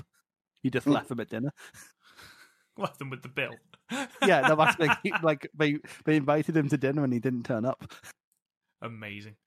Yeah, I have no problem with them being inducted. They've done tremendous work in the tag team scene. So, yeah, absolutely fine with me. So, there you go, ladies and gentlemen, the tag team inductees to the PodMania Hall of Fame, possibly controversially, are the Young Bucks. Which, if anyone has a trouble with me, that's at the Garthberg. Yeah, we will set our pet Garth on you. And finally, that leaves us with our last category, and that is the Celebrity Wing. So, Garth, this was your choice. Celebrity Wing, please. Well, sometimes girls just want to have fun. And this girl is going in. It's Cyndi Lauper. I did not. I was not prepared for you to say those words. Amazing. Yeah, Cyndi Lauper. One of the first people at WrestleMania. One of the first legitimately megastars, as she was at the time, to sort of pin a hat on this pretty... It was still quite a sort of... Although it was the biggest promotion, it was still not like a sort of household thing. It was still selling tickets. She was there to get people interested in the pay-per-view aspect, and it worked, obviously. So, like other people, like Muhammad Ali and stuff, but she added that whole... She was the pop star. She was the young side, the injection of youth to bring in that demographic at the time. And she went all in because she loved wrestling as well. She was a wrestling fan. She, like you say, she went all in. The fact that she did the WrestleMania thing and she went back again, and the video for Goonies Are Good Enough has randomly fucking a bunch of wrestlers. Isn't Lou Albano in that one? Yeah. he's one of the main guys. Like the Sheik, Roddy Piper. I can't remember who else is in there, but they were just randomly in this video, and it's because she built up such a good rapport with them. And apparently she still follows them and is still a sort of not like an unofficial ambassador for it. Like if you see any of our sort of social media stuff, she's always around about the time of WrestleMania stuff. She's still always putting stuff out there. So yeah, I think for the enthusiasm of what she sort of did in the early years of wrestling, to get it to that next step, to get it out there to people who might not have been interested, I think she deserves a lot of credit for it. And I mean, the fact that at the time she was a huge star as well, she didn't necessarily need to do that sort of thing. It wasn't for the money. She did because she wasn't Mr. T, is what you say. Well, he was still a big star at the time. Yeah, free. I mean, yeah, it was just, yeah, it was a good endorsement for that side of things, to get like a sort of a musician, like a working musician involved. And look what happened down the line. Fred Durst, WWE's favorite band in the whole world. The important question here is, though, what is everyone's favorite Cyndi Lauper song? Oh, girls just want to have fun. I was going to say Time After Time. That's a good song as well. Time after time. Goonies are good enough for me, though. It's amazing. Say that again? Goonies are good enough. It's amazing. Again, I wasn't prepared for those words to come out your mouth. Anything to add, Chris? It's good enough. It's weird. We're going to eventually run out of celebrities and put Bob Sapp in there or something. Fucking hope not. Jesus. I mean, like, if he's good enough for the IWGP Championship, he's definitely not good enough for our Hall of Fame. Yeah, it's a good pick. She's definitely been like a good ambassador for wrestling. It's always been weird when she turns up though, because we always got Piper involved. Like she got involved in that whole Legends and Heath Slater thing, and like smashed a picture over his head. It was weird. Mm-hmm. But like, yeah, like you can tell like she was actually enjoying her time when she turned up. It wasn't like when the Muppets turned up on Raw. Like she actually felt like she wanted to be there. Yeah, can't complain with the pick. I have no real strong feelings either way about the celebrity wing, but yeah. Well, with that, ladies and gentlemen, we are inducting Cyndi Lauper into the PodMania Hall of Fame for her services to the rock and wrestling connection. And with that, ladies and gentlemen, we will end our podcast there. We have gone a long time there, so we apologise for that. In the meantime, go and subscribe and check out the podcast wherever you get your podcasts. It really does help us if you leave a comment, 5-star review, anything like that.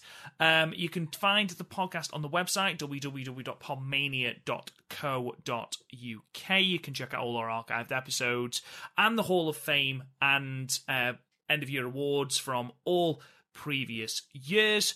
You can check out the match ratings, everything like that. You can find us on Twitter at PodMania, the Facebook group PodMania Podcasts. You can talk to me on Twitter at RealRobGoodwin. Garth, where can they find you? At the Garthberg. And Christopher? You can find me on YouTube, Chris O'Brien. Dick. I don't do Dirty Twitter. bastard. I don't do Twitter. What the fuck my else am I God. meant to Just trying to plug? get himself over. Just trying to get himself over. I Unreal. am the second most over person on this podcast after Garth. Yes. Hard to disagree. Anyway, ladies and gentlemen, we hope you have a wonderful new year. We hope 2021 brings you a damn sight more than this crock of shit has given you. And we'll be back in the new year with our Brody Lee special. So please check that out. Thank you so much, and we'll talk to you guys again soon. You've been listening to the PodMania Pro Wrestling Podcast. Follow us on Twitter at PodMania, Facebook at PodMania Podcasts, and YouTube and Instagram at Real PodMania. And check out the website podmania.co.uk. Until next time, wrestling fans.